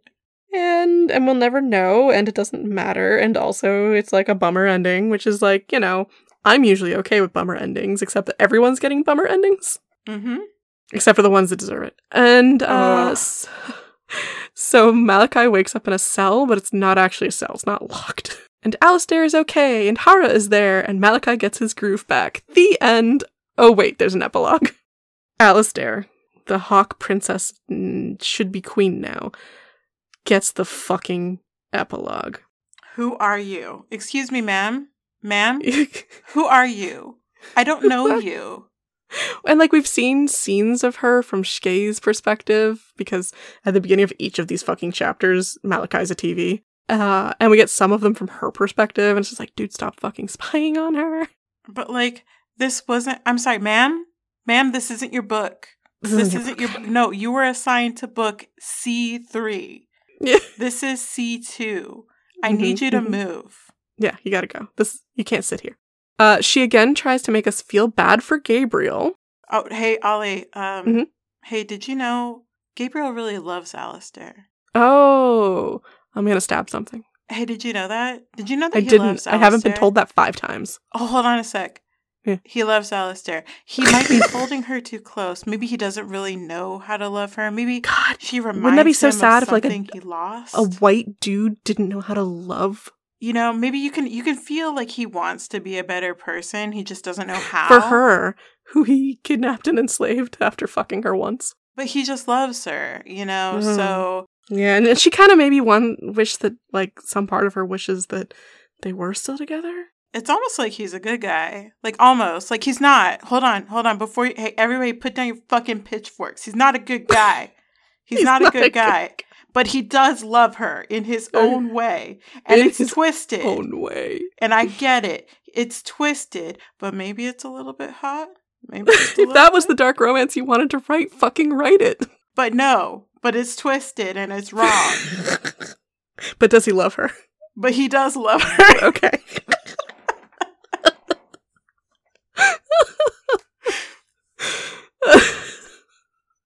The worst part about this epilogue for me is that neither Alistair nor Hara are back on their thrones yet. Ugh. We didn't even jump ahead enough in this fucking epilogue. It's only winter. It's like December. It went from mid-October to probably like early to mid-December because my, extraneous knowledge is that Hara gets her groove back on the winter solstice because that's another fucking serpent holiday or something. So it's like, it's December. They're still not back on their fucking thrones. You couldn't even jump ahead and tell us, yeah, and we fucking stormed the castle and we, I guess, murdered Misha. Like, no, there's still plot lines open. It's so, oh my god. So my favorite part about this book, right, is that this whole series supposedly supposed to have been about the fall of midnight. And then we finally get to the fall of midnight and it occupies all of 2 paragraphs. 2 paragraphs. Even when Malachi immediately gets knocked out. Yep. But even in Malachi's stupid TV visions, there are like maybe 2 that take place while midnight is burning, and the rest... That's Lila's. Yeah, and the rest are immediately like, oh, Varric, let me help you up there. Oh, Theron, come with me. It's all after it. Oh, Jaguar, come with me. Aislin's is before. It's an incredible anticlimax. We don't know how Hara escaped. She didn't get dragged out on the wings. Like, how'd she get out? It's like anti-humor. It's like anti-storytelling. Like, who does this? Who spends 2 books building up to the destruction of a fucking empire? And we know about it from since Midnight Predator. Right? Like, the whole reason you're writing these books are supposedly to watch midnight burn, and you won't even let us do that. Right? Like, put us in the horrible fire. Like, let us see the people on the inside freaking out and the vampires and whatnot. Like, no. Because it's a bummer. Well, you know what else is a bummer? The Sakri dying within inches of her homeland. Nathaniel thinking that Aislinn had burned up in the fucking fire that he set. That's a fucking bummer. Kay, we don't know shit about the Falcons. What's a bummer about the Falcons? We don't know what the fuck happens to them. Yeah, but those are all characters that Amy cares about, and not the nameless slaves that are sacrificed in the name of bringing down Midnight's economic prosperity. What about the Celeste? Jaguar's Celeste. We never see her in this entire series, and she's the one that Jaguar was like, oh, I realized I never had to raise a hand to her when I was a fucking slave owner in Midnight. Where's she? Isn't that the blind one that Vance interacts with? Because she's also Azteca. Oh, okay. Well, we never get her fucking name. Twice. No, we never get her name.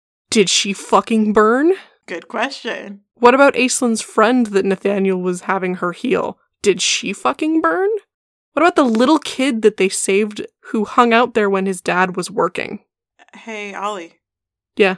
Does Amy care about those people? No, they all fucking burned. And I just want to remind everyone, they all fucking burned. Hey, who didn't burn?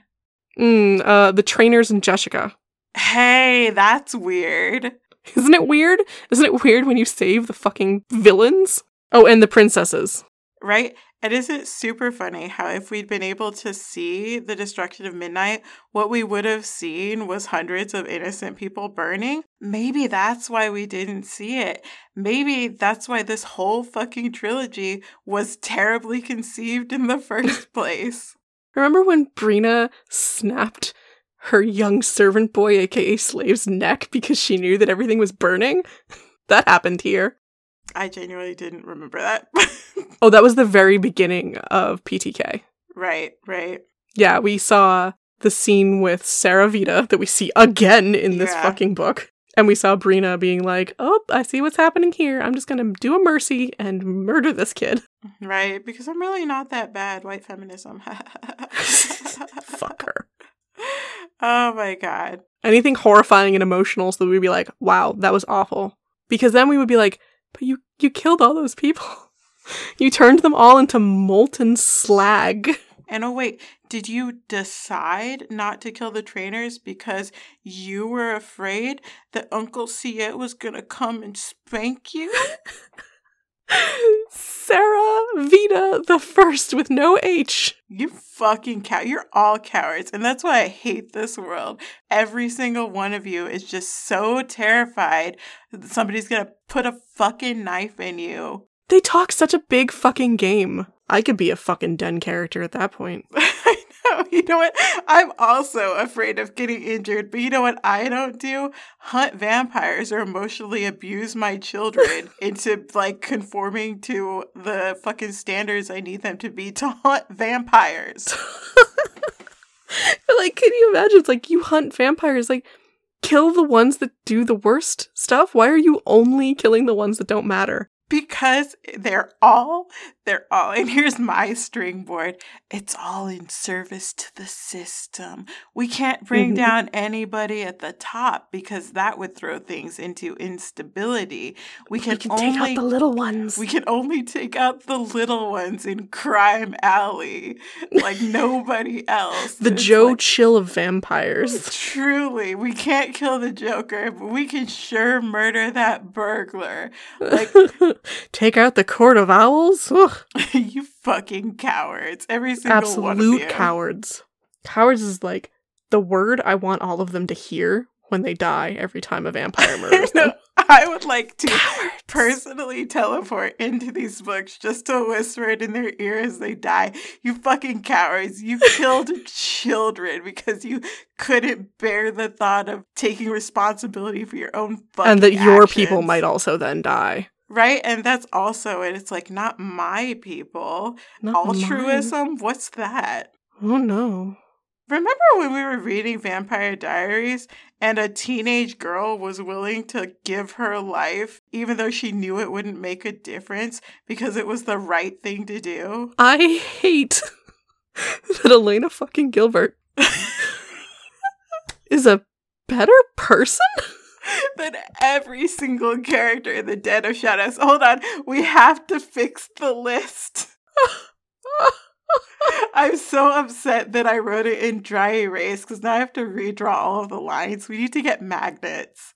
Yeah, we should. Magnets would be good. We can move it around. Because we know that Jessica Aladola is at the fucking top. Oh, yeah. But we thought Elena fucking Gilbert was second. I think even Jessica at this point gets shuffled down closer to the bottom as we just slap up Sarah Vita, Siobhan, Agila, like Lila can go up there. All of the people in the fucking Council of 13, y'all get up there. Take a bow. Everything, Nathaniel, you're on there too. I don't care. You were also a coward. The fact that he was like, come on, let's get out of here. I'm like, you're all just gonna pretend that you're helping and not part of it? Yeah, even after it's done, Nathaniel's like, well, listen, I still got a house. No, he doesn't. His house got burned too, to not have it be suspect. But he had all of his stuff moved to, like, a safe house. So, like, he has another for house. Sure. He still got his shit. Yeah, and Nathaniel's like, I got a place to go home to. Like, sure, that girl that I kind of like died, but, you know, I get paid. This girl I've been hanging out with for 6 months, what's that matter to me? I'll find another one. It's fine. You could, hang out with a girl who's not been enslaved since birth. That would be You could. Nathaniel, take a seat. Daniel, you're also trash. You should know better, sir. You should know better. Yeah. Yeah, he should. All right. The final lines of this bullshit book series, written by Alistair. The final 2 lines. We are all starting new lives now. We are all learning, through hardship and determination, what it means to be... ... free. What? That's the note. That's the note. What? Free. What? Free. What? That's what you should take away from this book. What? What? What? No, you didn't. I genuinely, this was the point where I closed the window and then I opened a new one and I was like, did somebody else review this book? Could somebody please explain to me what the fuck this is supposed to mean? Oh man, you got to the end and you're like, someone help. What? When was that what this book was about? That was never what this book was about. Not for a single fucking moment. No, not at all. And if this was meant to lead into, it wasn't, but if it was meant to lead into a 4th and final book that was from her perspective, like, it wouldn't, but maybe it would make any sense. It would still be trash. Yeah, because it wouldn't make sense. Because it's not the ending to Malachi's that's not this story. Book. It's like, that could be the opening to book 4. Sure. Go for it. Please don't. But, like, that's not the end of Malachi's book. Yeah. What is, Ollie, tell us what is the end of Malachi's book. Yes. Okay, great. I would love to do that. His final paragraph. I, Malachi Obsidian, creation of Mistress Jessica, prophet and inspiration of the Obsidian Guild, who had conspired against the greatest empires in the world, now had a goal. I would see not just 1, but 2 queens to their rightful thrones, or I would die trying. Who are you? Boy, you shouldn't be getting a goal 3 pages from the end of the book, for starters. You're gonna see 2 queens back on their rightful thrones or die trying? Malachi Obsidian? I know we discussed last book that Obsidian's whole ethos was bullshit, but Malachi doubles down on that ethos so many times in this book. Yeah, he knelt to her and called her his queen. And there was something earlier on where it was yeah, but you can choose to do what you want. It's that is not your fucking ethos. Right? The ethos of Obsidian isn't, your kink is not my kink and that's okay. Everyone's allowed to do what they want, risk-aware consensual lives. No, it's we don't bow to kings.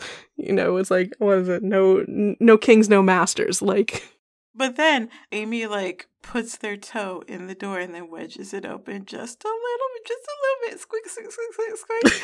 And they're like, hey, it's because Malachi's just never found anybody worthy of being a queen. He just hasn't found the right queen yet. Oh my god. Squeak, squeak, squeak, squeak, squeak. Sweet, okay, I'm gonna go now, bye. Okay. Oh my fucking god. So, it especially pissed me off that whole, I now had a goal. And I was just alright, great, we'll just wrap that up in the epilogue. Sounds good. Ron Howard narrator, voiceover above me going, They wouldn't. They would not. They would not. No. I know that the whole point was to burn down Midnight, but his personal journey here really needed to be getting these 2 back on their thrones, I guess. If that's his supposed goal now. Yes, let's just put the monarchy back in its place. Thank you. Don't mind me. I didn't mean to take those 2 out of their spots where they rightfully belong. Let's make sure that these daughters rule so that Zane and Danica would be proud of them. It's so that, that fantasy fallacy of, well, if we just put the right king on the throne, the right queen. It's about people. Some people, like my sister, hollow gourd, can't be trusted. Born from slavery. she's not cool to rule. But Alistair's fine. Went through the same thing, but she fine. Came out okay. Not a hollow gourd. It's okay. There's still some seeds in there, so she's all right. Shake that gourd, still got seeds. Yeah, and Hara too, probably, I don't know, I don't really care for her. But anyway, like, Alistair likes her, so, like, that's fine. And again, like, from a thematic perspective, it's like, then what's the point? Right. What's the point? What are you telling me by having Malachi go back on this thing that was supposed to be core to both his guild and himself? Like, what are you showing me by having him do that? And I honestly, like, wrestled with this until I decided, like, we're just going to leave that baggage in the corner. Yeah. I was just like, what is the point then? Like, because we go out on that note of, like, free. And I'm like, okay, so are you saying that Malachi should be free to change his mind if he wants to? Like, yeah, sure, I guess. But then, like, what does that say in, like, the larger context of Midnight that, like, these people who fucked you over, it's fine if it's different people. Like, that's not addressing a systemic issue. So then, like, if that's what you're going for, then I'm just going to sit here and be like, that's a really weird, like, short-sighted theme. Yeah. Your theme doesn't resonate through the rest of the world that you've built. So for then 3 books. Yeah, so then it just doesn't come through at all. It's just so muddy. Mm-hmm. So I didn't touch on the TV time when it was Alistair at the beginning. I wanted to mention that something that, like, I woke up pissed about. Please. It's in relation to the epilogue. That's why I need to talk about it now, rather than throughout. So when it's her TV time, it feels like, or it felt like, it was leading to that she has remained herself. That maybe she'd been playing Gabriel. There's a couple times where maybe she believes the lies a little too hard or whatnot. And, like, she had to do some stuff like murder a boy to save his life, basically. Or to save him from future suffering. That it's like, yeah, that does sound pretty fucked up. And, like, maybe you wouldn't want to return to your people kind of thing as a murderer, And I know we talked about it, but I'm going to talk about it again. The idea that the Avian Reserve might have protected her.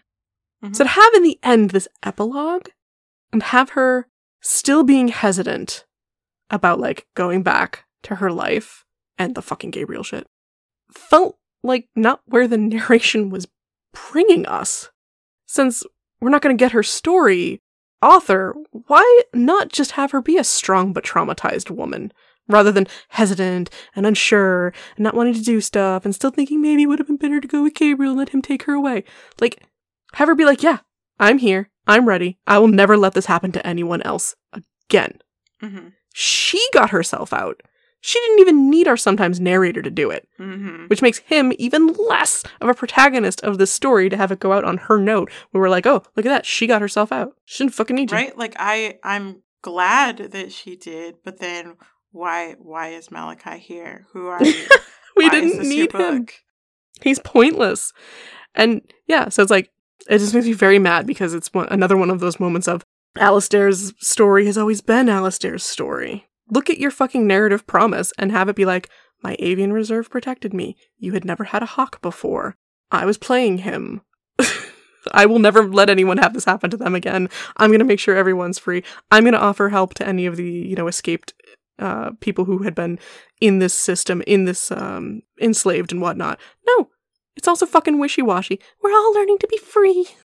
I had a related issue with Alistair where I felt like we sort of pivoted from Midnight being like a sort of systemic capitalism stand-in to, for Alistair and Misha and Malachi, actually, for all three of them, to it pivoting to this position of, like, an abusive partner.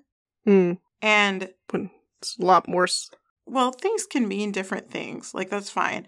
But, like, in this trilogy, it has not been that before, right? Like, Midnight has always been economic. It's been a system. It hasn't been personal. It has been personal. Yeah, in this series. Like, it is somewhat in Midnight Predator, but we're talking about the Maeve'ra. So for it to sort of pivot to that, to this, where you have this situation where, like, Malachi keeps being drawn to it, even, like, despite the trauma he's experienced there, because it's, like, the only place that kind of feels like home to him. Like, that reads like an abusive relationship, right? Yeah, for sure. Where you're like, well, I don't feel like I deserve good things. Mm-hmm. I'm going to go back to the person who abuses me.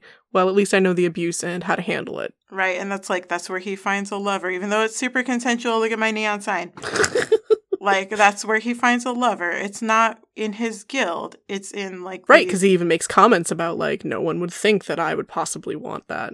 Yeah, it's in the, like, place of his trauma. And then you have Misha, who has a similar thing where she's sort of, like, chasing death, but it's, like, death by the hand of her abusive lover, right? Yeah. And then you have Alistair, who is also dealing with, like, that I shouldn't have tender feelings towards the person who kidnapped and abused me, but I do. For the past year. Yeah, and Malachi doesn't judge me for it, so, like, we're going to acknowledge that that's, like, part of a healing process or whatever, right? So, like, first of all, for me, pivoting Midnight that way doesn't work, because, like, it hasn't been that before, and then you don't really do anything with it. Mm-hmm. It needed to exist in the first book if it was going to be. Yeah, it needed to be more personal. And there sort of was that layer to it where it was like Vance was breaking up with his racist family, but it wasn't abuse. It was... It's your racist family. Yeah, it was like a difference of opinion. I think people should be not enslaved, and you think they should. Okay. Right. And for Katie, it was purely like an economic slavery thing. Like, it was not... What's the word? Intimate partner abuse. She had never been involved with Midnight. Yeah, so it didn't really serve that function, but it does here. Which makes her a really odd character to follow. Yeah, I don't know why Katie exists. I've never known. But the other reason it doesn't work for me is because we're told so many times that Midnight breaks people. Yeah. And they go so hard on that with Misha, with such a lack of empathy, that the empathy that they sort of try to extend to Alistair feels icky. Like, it feels inconsistent. You're the beautiful girl I want to marry, and this is my broken sister. Yeah, so, like, why Alistair and Misha both experienced the same thing. Arguably, Alistair might have gotten it worse because she was actually a focus of Gabriel's attention, right? Yeah, for a year he wanted her. Right, he wanted her. Like, he didn't care for Misha the way he loved Alistair. And Misha wasn't there as long. She had been... Her and her brother had been bounced around because nobody cared for them. Right. So they both experienced the same thing. So why does the narrative treat Misha so horribly and not This has Alistair? been my question. And, like, it goes back to that thing that we sort of saw in Midnight Predator and in All Just Glass, where it's like certain victims are responsible for their own victimhood. And if you just have a strong enough character, you'll come out of it fine. But if you have a bad character, you'll become irreparably damaged by it. Or a villain. Yeah, we saw the same thing with Turquoise. This has definitely been the thing that this author does. They just choose whose damage fucks them up and makes them a bad guy. Right. Or an empty husk. Like, oh, some blood dolls are just awful. They're addicts. Yeah, exactly. And it's like, it's a flaw in character and not necessarily the responsibility of the people who inflicted it. Because, look, Alistair is fine. Alistair is fine, and Gabriel loved her. Clearly, and she was also there with Gabriel. And she was there longer. Yeah. And Alistair, you know, she has some issues. It's mostly that she's scared and hesitant. Yeah. So it rings false to sort of pivot Midnight in this way and then to apply it so inconsistently, I guess, is my biggest issue. Which is why I wish it was Alistair survived by hiding herself using her avian reserve, disengaging, like dissociating, not DID, but like dissociation is a thing. And just like, yeah, I'll just dissociate. I will be Ashley when he needs me to be. And inside I'm still Alistair. And it might take me a little bit of time, but I'll figure it out. And when I get out, I'll sort my shit out. I'm traumatized. I've had some fucking trauma. I wish that they had just extended any development or empathy to Misha. Like, well, and that's what I was saying in the first book too, where it's like, I hate the way the books treat Misha. I remember last book you were like, this book made me hate Misha, so I'm glad you've come back around to fuck. Oh no, I still hate her.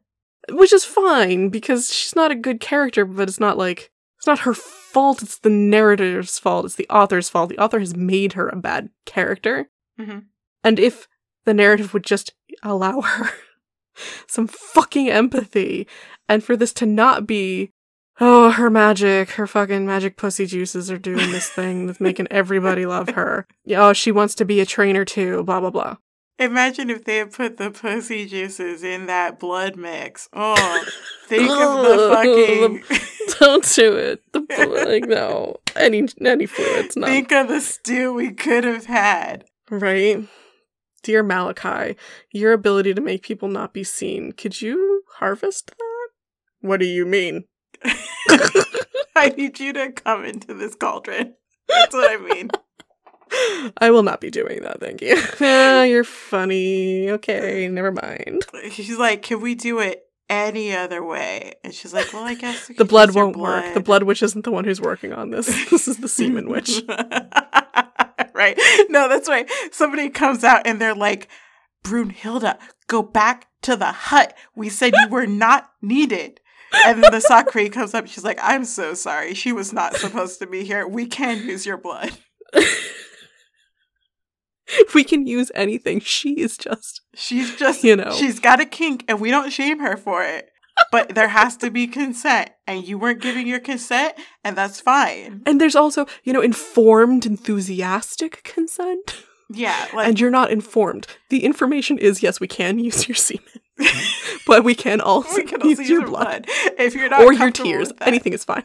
Now, that being said, we do have a private area with some magazines, if that would be easier for you. So if you prefer to jack off into this cup.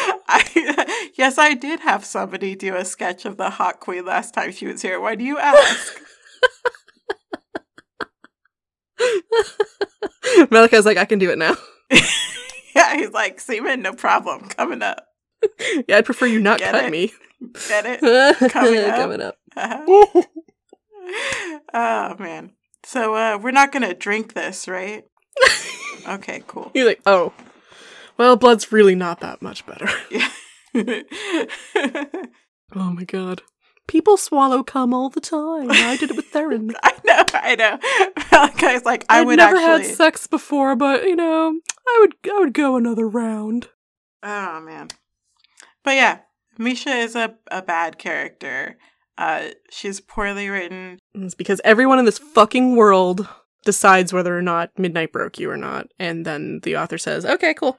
Yeah, no. Like, bitch, you have been telling me for 3 books, you spend a day in Midnight, you're irreparably broken forever.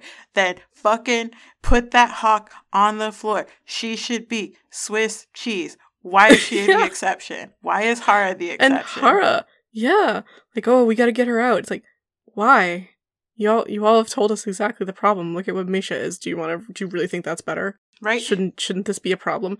And again, it's why I need a fucking answer. I need it to be because she's a fucking royal avian. Fine, I'll believe it that your magic protects you and that your reserve protects you. Fine. But could you please just be nicer to all of these people who didn't choose it? I would still be mad because it's still bullshit the author made up to avoid applying these stupid world rules consistently. Like, no, you made your fucking bed, Amy. Lie in it.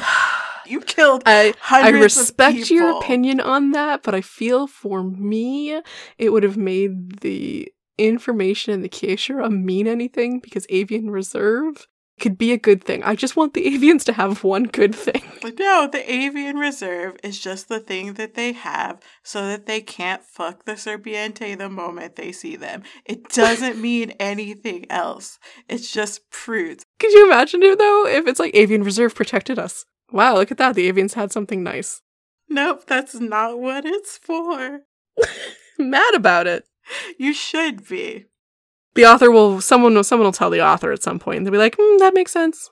Yeah, no, I hate that they burned a house full of hundreds of people because they were so broken, but these three fucking ladies, because but the princesses named are okay. Characters, yeah, it's classist.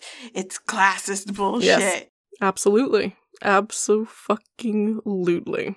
It's all the same fucking problem with Amy. We're having this conversation for the 5th time, and these books are like 10 years apart. So fucking get a new fucking problem. It's like whenever they went back to the stories, they were all just right where they left them with no new thoughts. It's like I've known about these stories since we met. Like, they were 18. They had written them when they were like 17. The broad strokes, and even some of the sharper strokes, have been there since you were 18, 19. This book was published in 2016, which means there were 16 more years, or at least 14 more years, for you to fucking grow and learn and change something, anything. Give empathy to these fucking characters. Like, you don't have to just be like, everybody's super broken. What if that was just a rumor? What if that was just propaganda from midnight? You know, what if it was, oh my god, we've been wrong this whole time. They've been using magic. If we just use magic to unbreak them, then they'll just be traumatized and need therapy and meds and support. But then we would have to reckon with the fact that we brought down midnight by killing hundreds of innocent people. And we can't do that. And we can't bring down midnight any other way because these trainers have to exist in 200 years. Yeah. So I guess we'll just have to not examine that whatsoever. The lack of examination. that. And this is the last book that this author publishes. And we do not get a resolution for anything, because it's so we know, funny. Right? We know where so much of this goes. We know Midnight is rebuilt by Jaguar in 200 years. It's all voluntary. It's all voluntary slavery. Don't worry about it. It's like a spa. Yeah, that's cool. They've got a gym. We don't know shit about the modern avians or serpents. This is the last information we have on them. We know what happens to the Chantel because of the crap that is given to us in PTK. Yeah, we do know what happens to the Chantel, don't we? Oh, hey, look who's punished for having vengeful thoughts. Don't rock the boat, kids. So it makes, and like, you know, we knew where this was, this trilogy when reading PTK, but it wasn't in our order, so it was just the memory of it. I was already pissed. You were already pissed about the stuff that happened to the Sakri, the younger Sakri there. And like, there's a hint, I think, at some point, that Daryl might buy the Sakri, because Malachi does at any point chat with the Sakri and finds that no, she's not going to be any use to us. Why? Why Sakri? Right? Like, why can't you be anything? Now you're just enslaved to Jaguar. And it means he's only had her for a couple months, too, when she inevitably gets sold off to... Because we know she doesn't burn in midnight, so she's clearly already been sold to Daryl and Brina. I have that's a genuine question, though. He meets the Sakri after she's in midnight, and when the ball is already rolling too, because her loss is what makes the Chantel decide to sort of cooperate and facilitate the whole bringing down midnight plan. So they finally live up to that thing that Katie's been like praising them for after Katie's book. Don't worry about it. Yeah. But she's already there. She's already sort of served her purpose of like getting that ball rolling. Yeah, I think that is her purpose. But then why do you stay? Why do you stay a slave for 200 more years? Because she has nothing. She's no one. She's a hollow, empty husk. Don't you remember? But the Chantel's still in there. I know, right? It's like, you could just come back out and like be a Sakri again. Or at least let go of the elemental that supports the forest. Right? Like, do you not see promises to keep coming? Right? Do you not know that that's your end if you fucking keep at this being her fucking lady's maid? I genuinely don't understand why she thinks she needs to be there. I don't either. There's no need for it. She could have fucking had her vengeance immediately after. Like, again, it wouldn't fucking happen because it wouldn't. But imagine, okay, Midnight's burning, great, and I've been sold off to Brina and Daryl. Cool, let me just unleash the fucking beast inside. Yeah, really. And have what happened then in PTK happen now. God, imagine.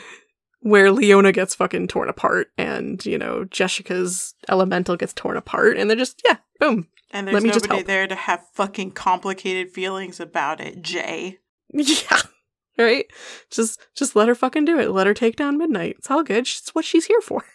It's just, it's that level of, plot armor that the trainers have. And it's like, they're bad guys. They can't have that much plot armor. They shouldn't be able to. It's unethical. I need, in any of your 20 goddamn books, it to have ended poorly. For any of them. Any of them. The only one who it ends poorly for is Daryl, and he is often, not sneered about by the trainers, but kind of laughed about by the trainers. Like, he fancies himself a trainer. Oh, he's not good at it. Oh, of course he damaged the merchandise. Like, Daryl isn't a trainer, wishes he was, and he gets his bad ending. What about the ones who are really good at their job? It's because Daryl is the one who is allowed to be bad. Yeah. Because he's the one that, Amy doesn't like that much. So he's allowed to be bad. He's allowed to be Amy shouldn't like that much. Jessica, Gabriel, Jaguar, Taro, Varric, who could have just died. We could have just killed Varric. Yeah. I've never seen him. Who is he? Why didn't he die? I know that this takes place in the past, and so we see fucking Jessica's tits in Midnight Predator. We see Jaguar in Midnight Predator. We see Nathaniel. I know that. That's why these books shouldn't fucking exist. I'm sorry. Yeah. But they could have killed Taro and they could have killed Varric. Because they don't matter. They weren't in books that came up later. They don't matter. I think Taro's mentioned. Okay, at which point you go, whoops, I changed it later. Yeah, listen. How many times is fucking whatever her name is, Jaguar's or Jaeger's favorite bartender, burned down Midnight? Burned down Mayhem. Oh, but it was actually Mayhem, yes. So, you're allowed to do a whoopsie. It's an alternate universe. They're all dead. Yeah. I mean, I would like for all of them to be dead, but, if you can't kill all of them because they're literally protagonists and love interests, you just kill the ones who don't matter. Kill somebody. And here's the other thing. We don't really see any of them suffering after Midnight. It's because the only thing we get are those tiny little TV scenes. Mm-hmm. Nobody seems like, it's just like, oh, here, man, I'll help you up. You can crash on my couch for a few weeks. Oh, hey, Theron, come with me. You can cash in my coffin for a couple of weeks. Like, it's just that. It's picking up the pieces, but the characters are never allowed to sort of stew. Like, Gabriel's not allowed to be fucking bummed out that Alistair's lost gone. Alistair. Jessica gets, 1 second of being bummed that Midnight's gone before we focus our attention somewhere else. And thinking that, one of her people betrayed her. Yeah, it's but they don't get to fucking sit in it. And, we need that scene of them having any fucking consequences. And we learned about, Jessica, in Katie's book. We got, any time with her. So to really see her just be devastated that, oh my god, it happened again. People have taken away, my security. My horses! Oh god, right? Anything. We saw her being, not an empty husk, but, in Vance's book, where she was, up all night and trying to do something for her trainers. She just lost everything. Why isn't she just catatonic at this point, staring at the fire? Sure, she'll come back and she'll figure her life out, but let her be devastated. Let us see that she knows that people did this on purpose to take her out. It's the denouement and we don't get it. Yeah, we need like that scene of her alone at a table by herself, you know, knowing she's going to live the rest of her life in solitude or whatever. Like, we just need that moment to sort of understand that this meant anything to her, because she has been the bad guy of the series, or at least the figurehead for the villain of the series, which is supposed to be Midnight. She was the bad guy we were supposed to have taken out in Midnight Predator. Right. Could you imagine? Jaguar gets dragged off by Alejandra, so we are going to just assume that, you know, Jaguar must have burned in here. She's catatonic. Gabriel's ranting and raving, and Katama's holding him back because he wants to go in there and life doesn't matter and where's my Ashley? So that we see that he loves her. Let him have gone crazy with grief. Mm-hmm. Let Jessica be catatonic with grief. Let them assume that people are dead. Yeah. And that this is over. And that they've lost. And obviously, like, that's only working within these shitty confines that we exist in, where they have to exist in 200 years. In a better story, they all die. Yeah, sure. Yeah, absolutely. And that's not even like... Oh, in a better story? All the trainers die and Katama comes up and finds Jessica and she's catatonic and Jessica's like, my sister, at least you're still here. And she goes, yes, it's true. And then she stabs her. Yeah, she does like a Wolverine, like, I love you, but I am going to stab you now. Like, yeah, she's like, this is the end, sister. No more. And she's like, yes, it's true. No more. And then, yeah, no. And that's not even like, I understand that sometimes we come off as like, I want somebody to give me like the more you know moment. Like, I want G.I. Joe to come out and like tell me, hey kids, you shouldn't have slaves.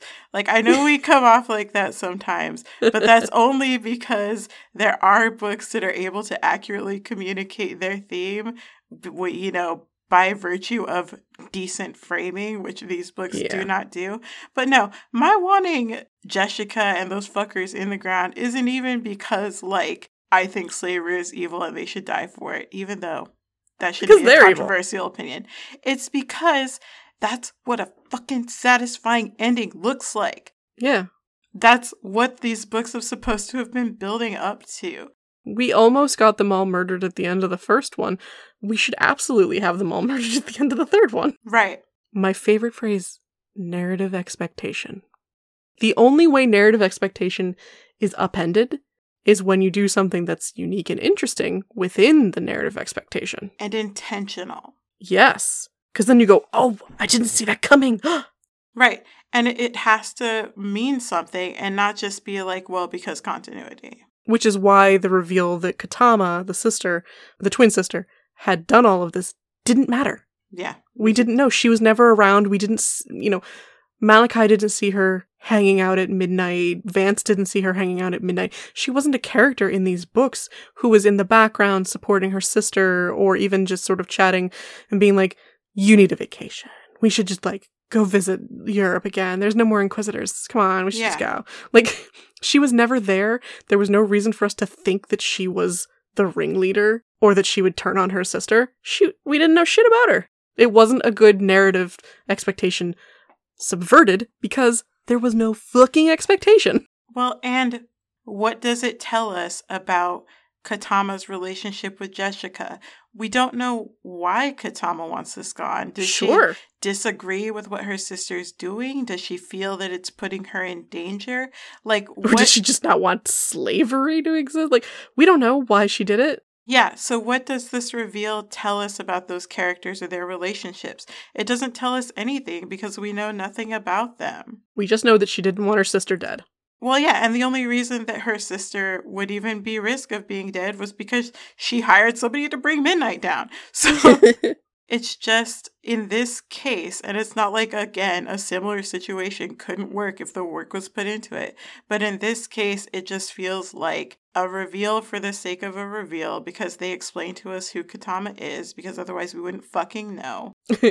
Right. She pulls back the hood and, oh my goodness, I'm just looking at Jessica's mirror. Oh, it's her twin. Oh, it was her sister all along. Oh, okay, that's the first time I heard of her. It'd be great if it was like that Flash moment where it's like he pulls down the mask, he's like, I don't know who this is. It's my favorite. Right? Because if it was Akise, the other sister who wasn't her twin, Malachi would just be like, I have no idea who that is. Oh, but let me get a TV moment on her. 1 second. Bing! Oh, I see the resemblance now. Ah, it's her younger sister. Gotcha. He puts his fingers to his forehead and just sort of like, fucking Professor X is it? What? Oh, okay, the Falcons are telling me it's her sister, and that's why we should care. So there's a lot wrong with it, but, for this one little thing, if they were editing all 3 books at once, being like, here's the story and we're splitting it into 3, it would be like, well, you really can't reveal on like page 270 or something a character we've never even seen before. Like, let's seed her in a little bit. Just a scene in the first one, mention something here in the second one. But Malachi's constantly at midnight. Let's have her be around. Let's have her be in the same fucking room as Jessica and Theron when that conversation happens. Like, let her exist. That's why, again, you just do a Game of Thrones. You give Jessica like a Cersei plotline where we see this woman, we understand she's bad, maybe we understand where she's coming from, and then we don't have to play this fucking weird game of like feel bad for the slave lady who we know nothing about. You put like narrative fucking nuance into this by putting it into the text and not just stepping back and saying, this is nuance, shades of gray. Isn't everybody a little bad? And like that should have been the plot, and it's not the plot. And we don't what even happened here in the book. Did they succeed? Did the queens become queens again? Who knows? Doesn't matter. We're learning to be free. Right? It ends on like the biggest, you're never gonna believe this. And then we turn around looking for the next book and it doesn't fucking exist. And it's never was meant to exist. And in fact, the author never went back. Well, and if you write this knowing that it's never going to exist, who lets you end the book that way? Oh, yeah.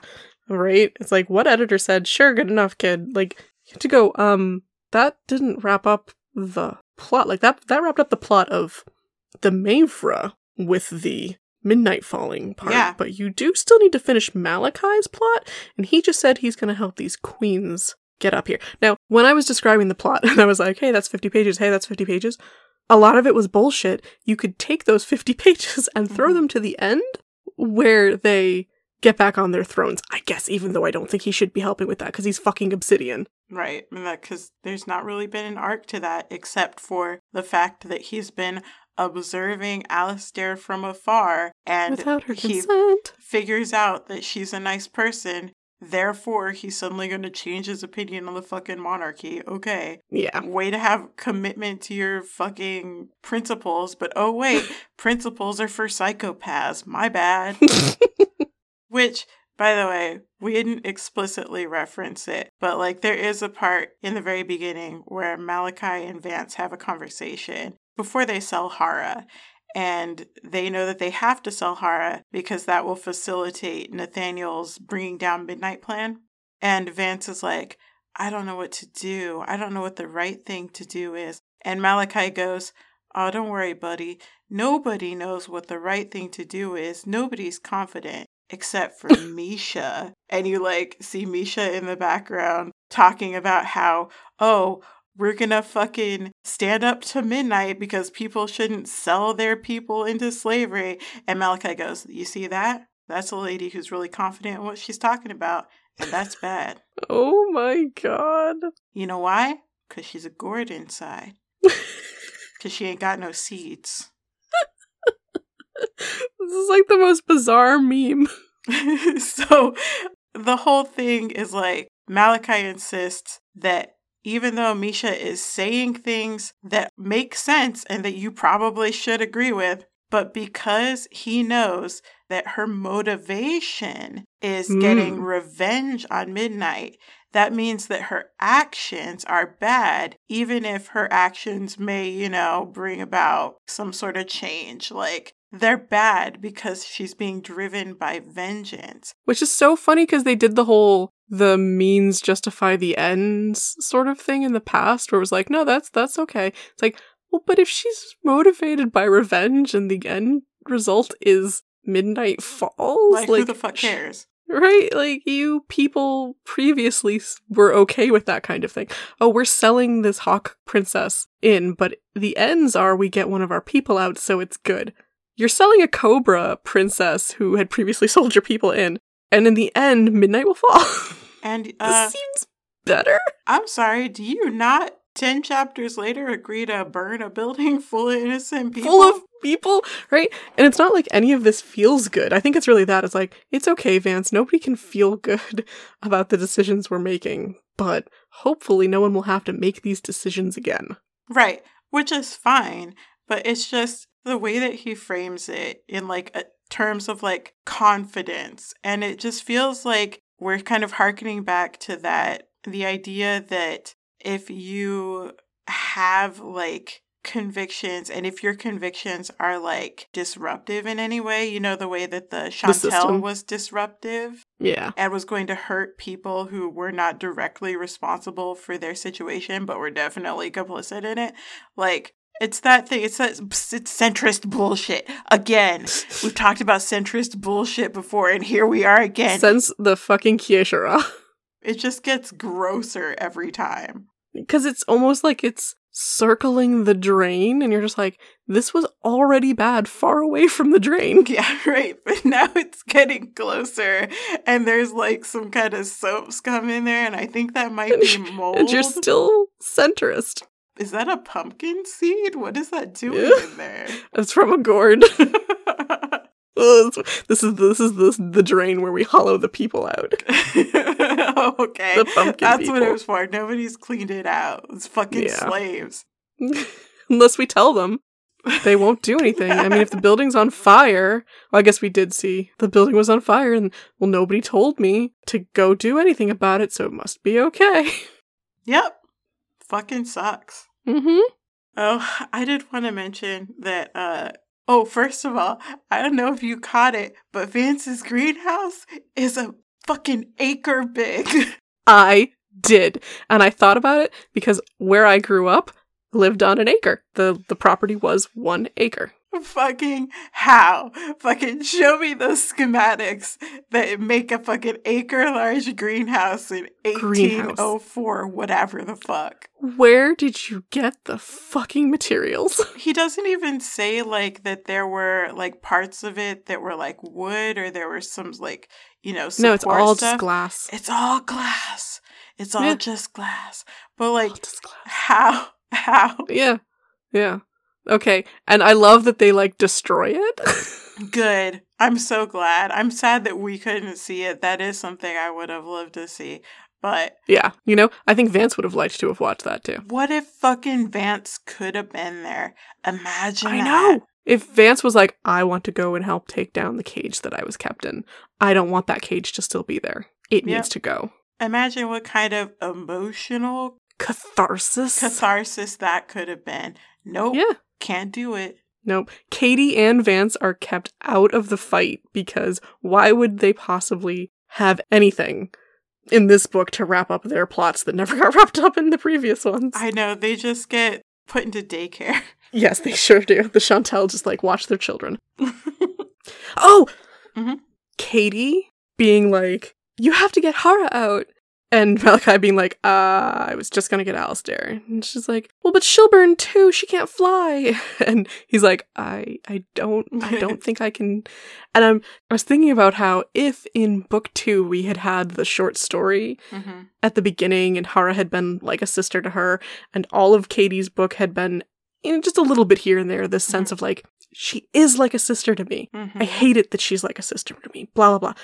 For this to be a moment for Katie to be like, no, she is my sister, and we sold her in, and we have to get her out because she's my family too, and blah, blah, blah, blah, blah. For that to have been for Katie's plot, for her to finally admit that, like, no, I do care about these people, I do care about Aaron, right? I do care about Hara, I hate that I was taken, but, you know, you guys are my family, and I've known you for significantly less time than I ever knew Hara and Aaron, who I lived with for 7 fucking years. Right, but this is my home, too? Like... Yes! Yes! For Katie to be like, I need to make sure my sister makes it out alive. That would have been her catharsis. Her character plot. And it's like, and then you can't just have her come into this one and be like, you have to save Hara because according to my background, which I took at character creation, she is supposed to be important to me. It's literally what it feels like. It's like, but you didn't. Your previous one, you never treated her like a sister at all. You never treated Eren like a brother. You treated everyone like, as you had said in the previous one, it's like, she's just angry about everything and everyone. Just pissy. Everybody's just annoying to her. Yeah. Yeah. It's like the Vance thing again. It's like, bitch, we were in your head. We know you don't give a shit about Hara. Right. And the second one where it's like, you're telling me shit about Vance that is not true. And this one, you're showing me shit that is not true. It's extremely out of character for her. On a tangent to that, when the fuck did Vance and Katie become Malachi's siblings? Citation needed. Scenes deleted. Right? At the beginning of Katie's story in book 2, Malachi's still kind of a fucking weirdo to her. Yeah, they all treat him like he's a weirdo, and they don't act with any particular affection for him. It just seems like every time he comes along, the two of them just sort of lean down to each other and they're like, this fucking guy again. And again, they're 14 and 15, maybe 15 and 16 by this point, who knows.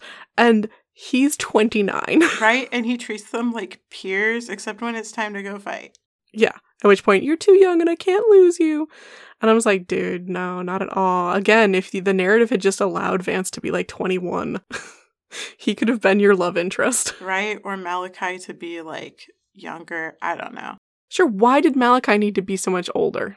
Why couldn't Shkei be Misha's twin? Because you make everyone a twin. Like, just make him younger, make them older, make everyone inappropriate for the narrative age, and it would be fine. And then you've got, this is my boyfriend Vance and his, queer platonic partner, Katie. Yeah, right? Sort of. Yeah, it's like we don't get the release of tension, the breath you're holding for these other two characters, thinking, my God, of course something will happen for them. We'll see something. No. Vance's final moments of any note are him, waiting like a widow at the sea for her husband to come back. And Malachi wanders in after the fall of midnight and they hug. And, oh, you're bloody, and he takes off his clothes, and he feeds him stew, and it's the same meal they first ate together, tee-hee. Like, it's just so fucking romance-coded. And, I'm fine with them having a friendship, because obviously, the age difference and all that. Mm-hmm. But if the tropes weren't there, I would never go looking for it. It's also a fucking callback to, again, a relationship that doesn't exist. Yes. It's like, Vance hates your ass. Or tolerates it now. Right. But, he hated your ass and then he tolerates you. Tolerates you is about as far as we go. Right. Previous to this book, what we're reading. I wonder if there's the trauma bonding of when the attack happens and then they're all that they have, the four of them. But then, of course, Aika, we got to get rid of her. Right. Aika didn't narrate a book, so... Yeah, so she can go hang out. If it's just that, if it's like, well, we're all each other has now. Well, if that's it, then fucking show it to me. They didn't show that either. They just said it. And if they say it, it's true.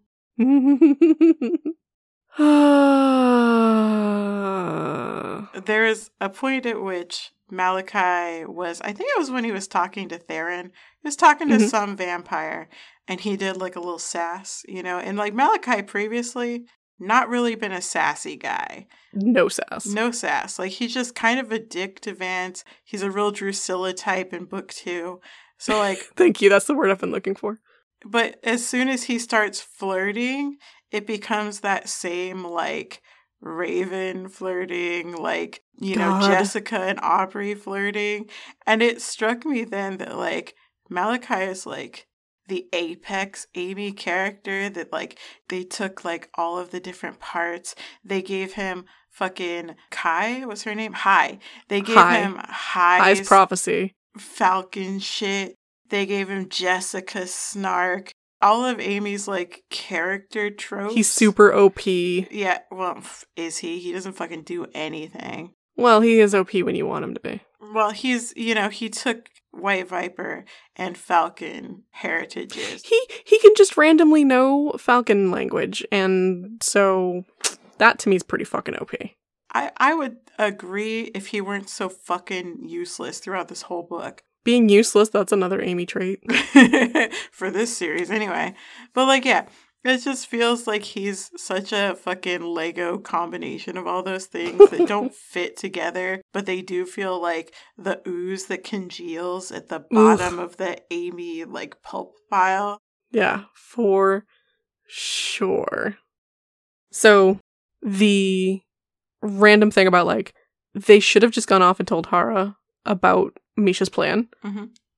Because why not, at that point, rile up other shapeshifter nations that even a lowly Obsidian member could sell a princess for no reason? Mm-hmm. So maybe these midnight laws are arbitrary and bullshit and protecting no one? Like, it didn't take me long to jump to that. Where it's like, what is she selling you for? Nothing. You didn't do anything. That could have helped, rally the nations together. You're saying who should have told what this? Oh, Malachi and Vance and Katie and Aika. Oh.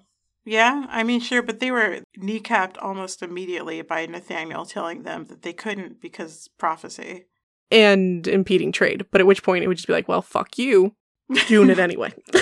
No, but that would require them to be, like, altruistic at all. Yes. But this is what I would have done.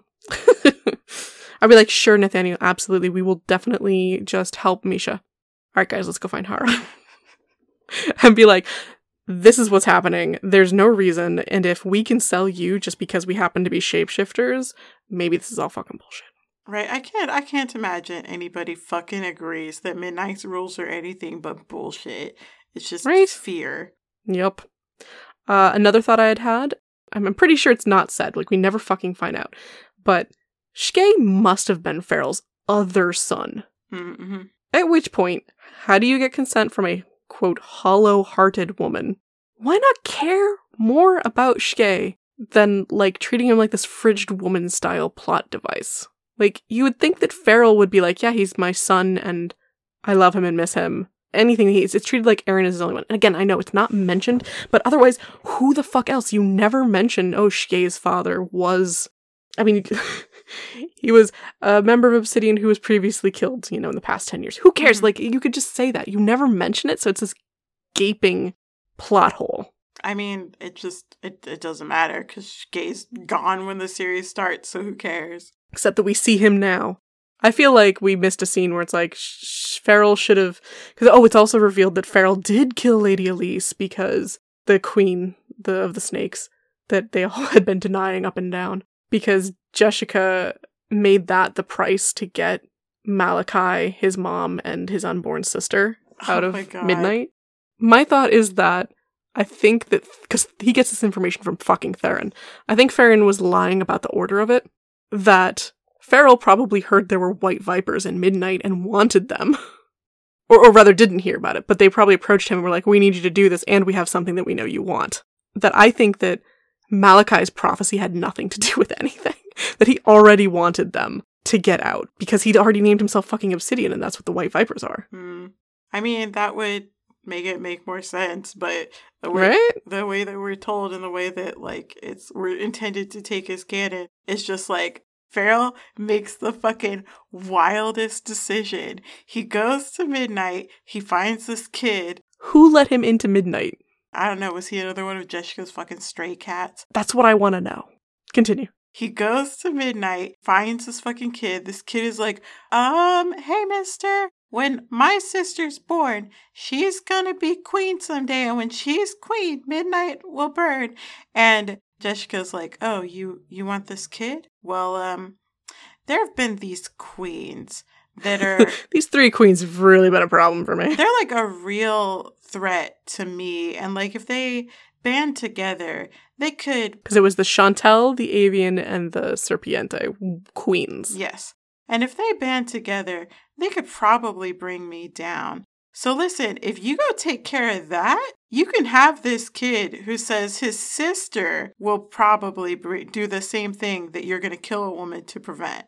Which is so funny. Why would Jessica let them go? Why wouldn't she just be like, you can take the little kid, but I'm stabbing this lady in the fucking stomach? Well, yeah, I mean, maybe Jessica doesn't believe it. But, like, The fact that Farrell decides that a child's prophecy is of surer bet than the things that some adult women are actively doing is, Farrell, you fucking stupid son of a bitch. Like, why would you do that? Yes, which is where, I think, if they said, we want you to do this thing and here's what we'll offer you as payment. Sure. And then he hears the prophecy and is like, sounds good. But that is not what we're told. Nope, it's not. Well, because every time we hear anything, it has to be, it's canon because it was said. Why would Theron tell you? Why would Theron even know the order it came in? You know, like, there's no need. This is you attributing fucking actual character existence outside of what the author needs for the plot. I hate that with this author, everything that a character says is true because the author says it's true. Like, it's so hard to watch some characters know stuff, and so therefore that's plot because they know it. But then other characters say other stuff, and they're saying it and it's a lie. Maybe people just fucking get shit wrong. Could you put that into your characters? Well, please? no. Because I need the character to know this thing. So when I have the character tell them that, it's going to be true. So, yeah. Makes sense.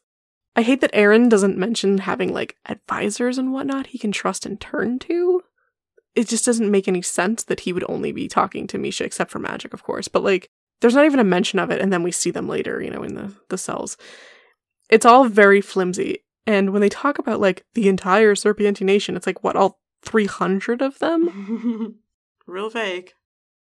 Considering how much Amy went out of their way to figure out where Midnight is in, like, what, fucking Idaho, I'm surprised we don't know where the Serpiente lands are in relation on a map of the states and the avians. Like, where were they? What the fuck are they now? Yeah, I mean, we never even see the avians. So, again, we only get information that is important to make this plot go along, and no more. Well, and, like, Alistair flies off to some town called Dockside, and it's like, if we're in the States, which you told us repeatedly in Katie's story, what fucking state? This is a town? A Dockside town? Did she fly to the Great Lakes? Is this a river? Are we on the Mississippi? Where is the sense of time and place that you had in the previous book? Did we have it in the previous book? Yes, because it's after the American Revolution, remember? Sure, but that's, again, just something people say. There's nothing... Yes, but, like, Alistair goes to a human town. Sure, but there's never been anything in the way that people talk, or in slang, or in their cadence, or in their... Agreed. Hawk Song takes place thousands of years before this. People talk exactly the same. The voice never changes. Yeah. No, it's absolutely true. I just would have liked if it was, and I was on a gigantic river and they told me it was the Mississippi and I'd never been here before. Just something. You would have liked if Amy was a better writer. I would have liked to not read this book. I mean, like, that's just every note. It's just like, I would have liked if Amy was a better writer. I would have liked if Amy was better. This whole podcast would have liked that. Would have solved a lot of problems. You sure would have. Their comments about needing to feed their people, why not just reach out to the nations who are not fully beholden to Midnight, who clearly must grow their own goddamn food. Like, reach out to the Azteca and say, hey, we have Vance, he's a blood witch, and he's here with us, and we'd like to open trade negotiations with you while we stand against Midnight. What can we trade with you for food and tools to grow our own? Like, use the resources that these books have set up! Yeah, I'm perpetually confused by the dependence of these nations on Midnight. Right? And, like, you know, you mentioned last time, too, it's like, there are human cities, there are native tribes, they're doing shit. Go talk to them. Yeah, it's one of those things where it's like, and they do touch on it a little bit in the beginning of this one, where it's like, what are you saying? What is the point of this? Is the only narrative utility of this fact that they are beholden to Midnight, or are you trying to say something about how it's easier to, you know, be complicit in slavery than it is to, like, teach yourself to grow a fucking corn? Like, is that the point? I think so. It's, you know, if you are complicit in slavery, you'll never have to learn to fish. Right. Teach a man to sell somebody into slavery and he'll eat for a day. He'll eat for a lifetime. Until you ask for taxes. Oh, man. Okay. to wrap up about the stuff with Malachi's mom and Farrell and all that, there was a perfectly good time to mention his mother's name since Theron knew so much about her fucking backstory. To say, like, oh, she was a strong worker, so why else, why would Jessica get rid of that? And we don't get it. I just want to say I hate that. Like, she could have just been given a name. Hashtag moms don't matter. They never fucking matter. And when he reveals that, Farrell had murdered Queen Elise, Malachi thinks about how, Melissa had left and accused Farrell of rape, probably because she needed a severe enough excuse to abandon him. Or, since he actually did murder the former queen, maybe he raped his mate. Maybe. Like, maybe the people around you were not as good as you thought they were. And it extends beyond this one thing that he said he didn't do that he actually did do. Mm-hmm. There was also a comment on, like, the villages of the Bloodtraitors at midnight about, oh, they did worse stuff than the Obsidian was even, guilty of. Are you or are you not the guild that takes in criminals? Why is everyone in Obsidian totally okay and normal and fine? Like, I thought they took in criminals. Do they, or was that the old Obsidian? Maybe I'm mixing it. But we know that Torquil, Ika's mate, was a dancer who did something nebulous that we never learned about. It's like, I love that they never told us. Never told us. Sure would have been nice.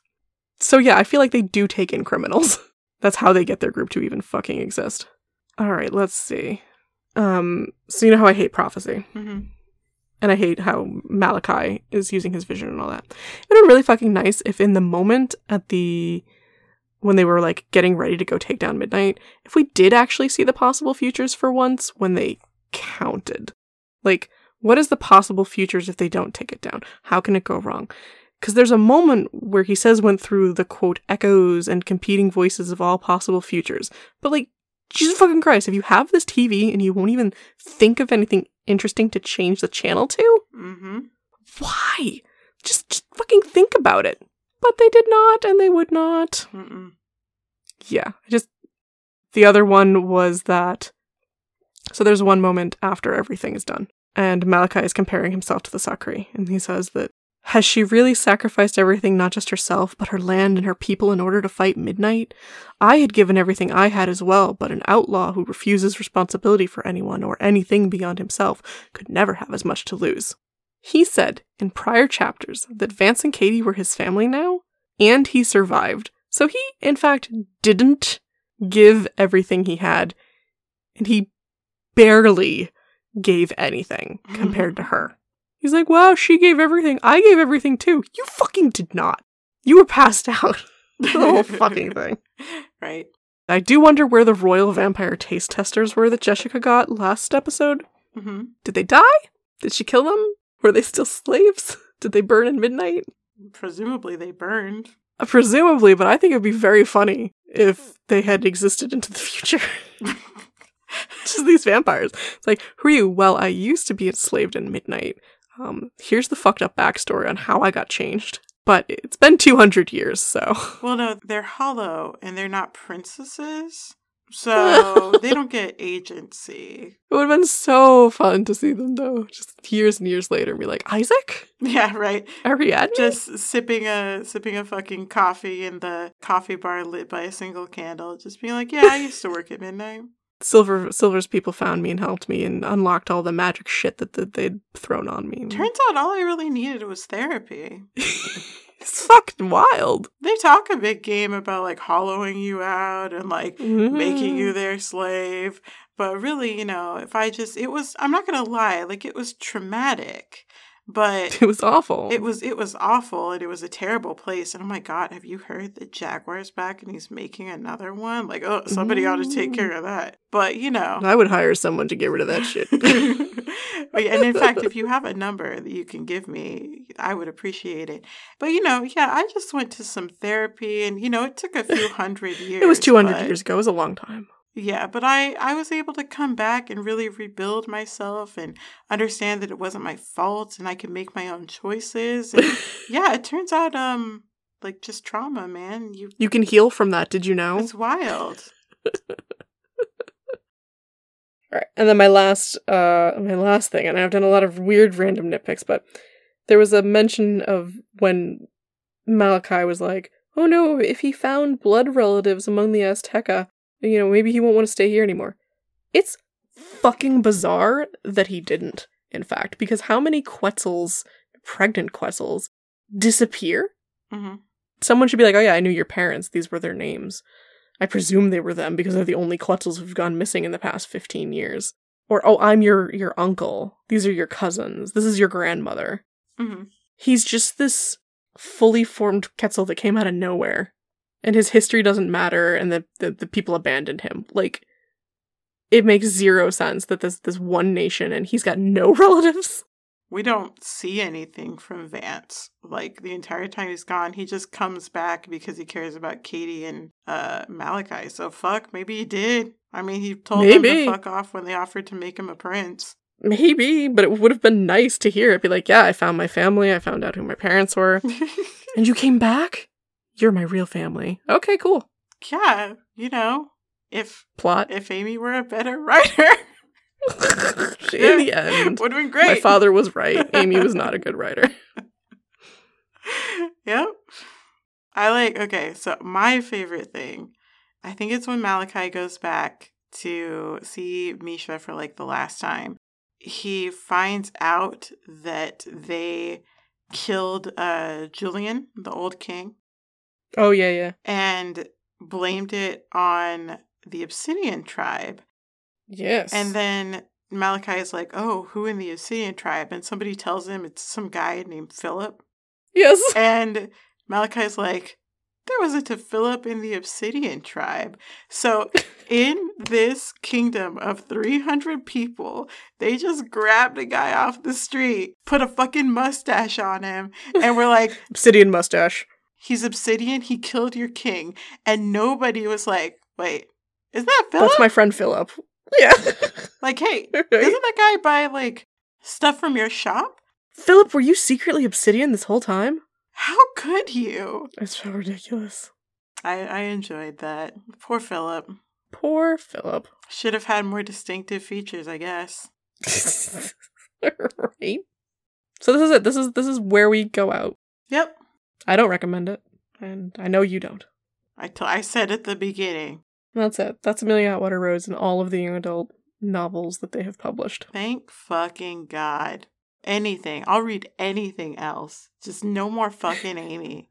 I can't do it. I don't even remember at this point what our next season is, but I know that it doesn't matter because it will be better. Yep. You know what? We hit rock bottom. We can only go up. Only up from here. Only up. We've got so many authors we can return to, so many authors that we have on our list that we haven't even touched yet. Mm-hmm. It's going to be fine. I hope that anyone who read these books has enjoyed listening. Sorry. Yeah, I'm very sorry. But I hope you've enjoyed listening. I mean, also, that is on you guys. You made those choices. You're adults. Freedom! You chose to read them. No, that sucks. I hate that they read them. But I do hope that they're having at least fun listening and come talking to us. Yeah, tell us if you hadn't read any Amy's other stuff, how these sat for you. I'm curious. Yeah, I would like to know. All right. We will see you all next time for season 14. There will be an announcement for top tier patrons over on the Patreon. And you can find this on Twitter at Backlist Podcast. I'm there at Olivia Hennis. How about you? I am there sometimes as endless_run.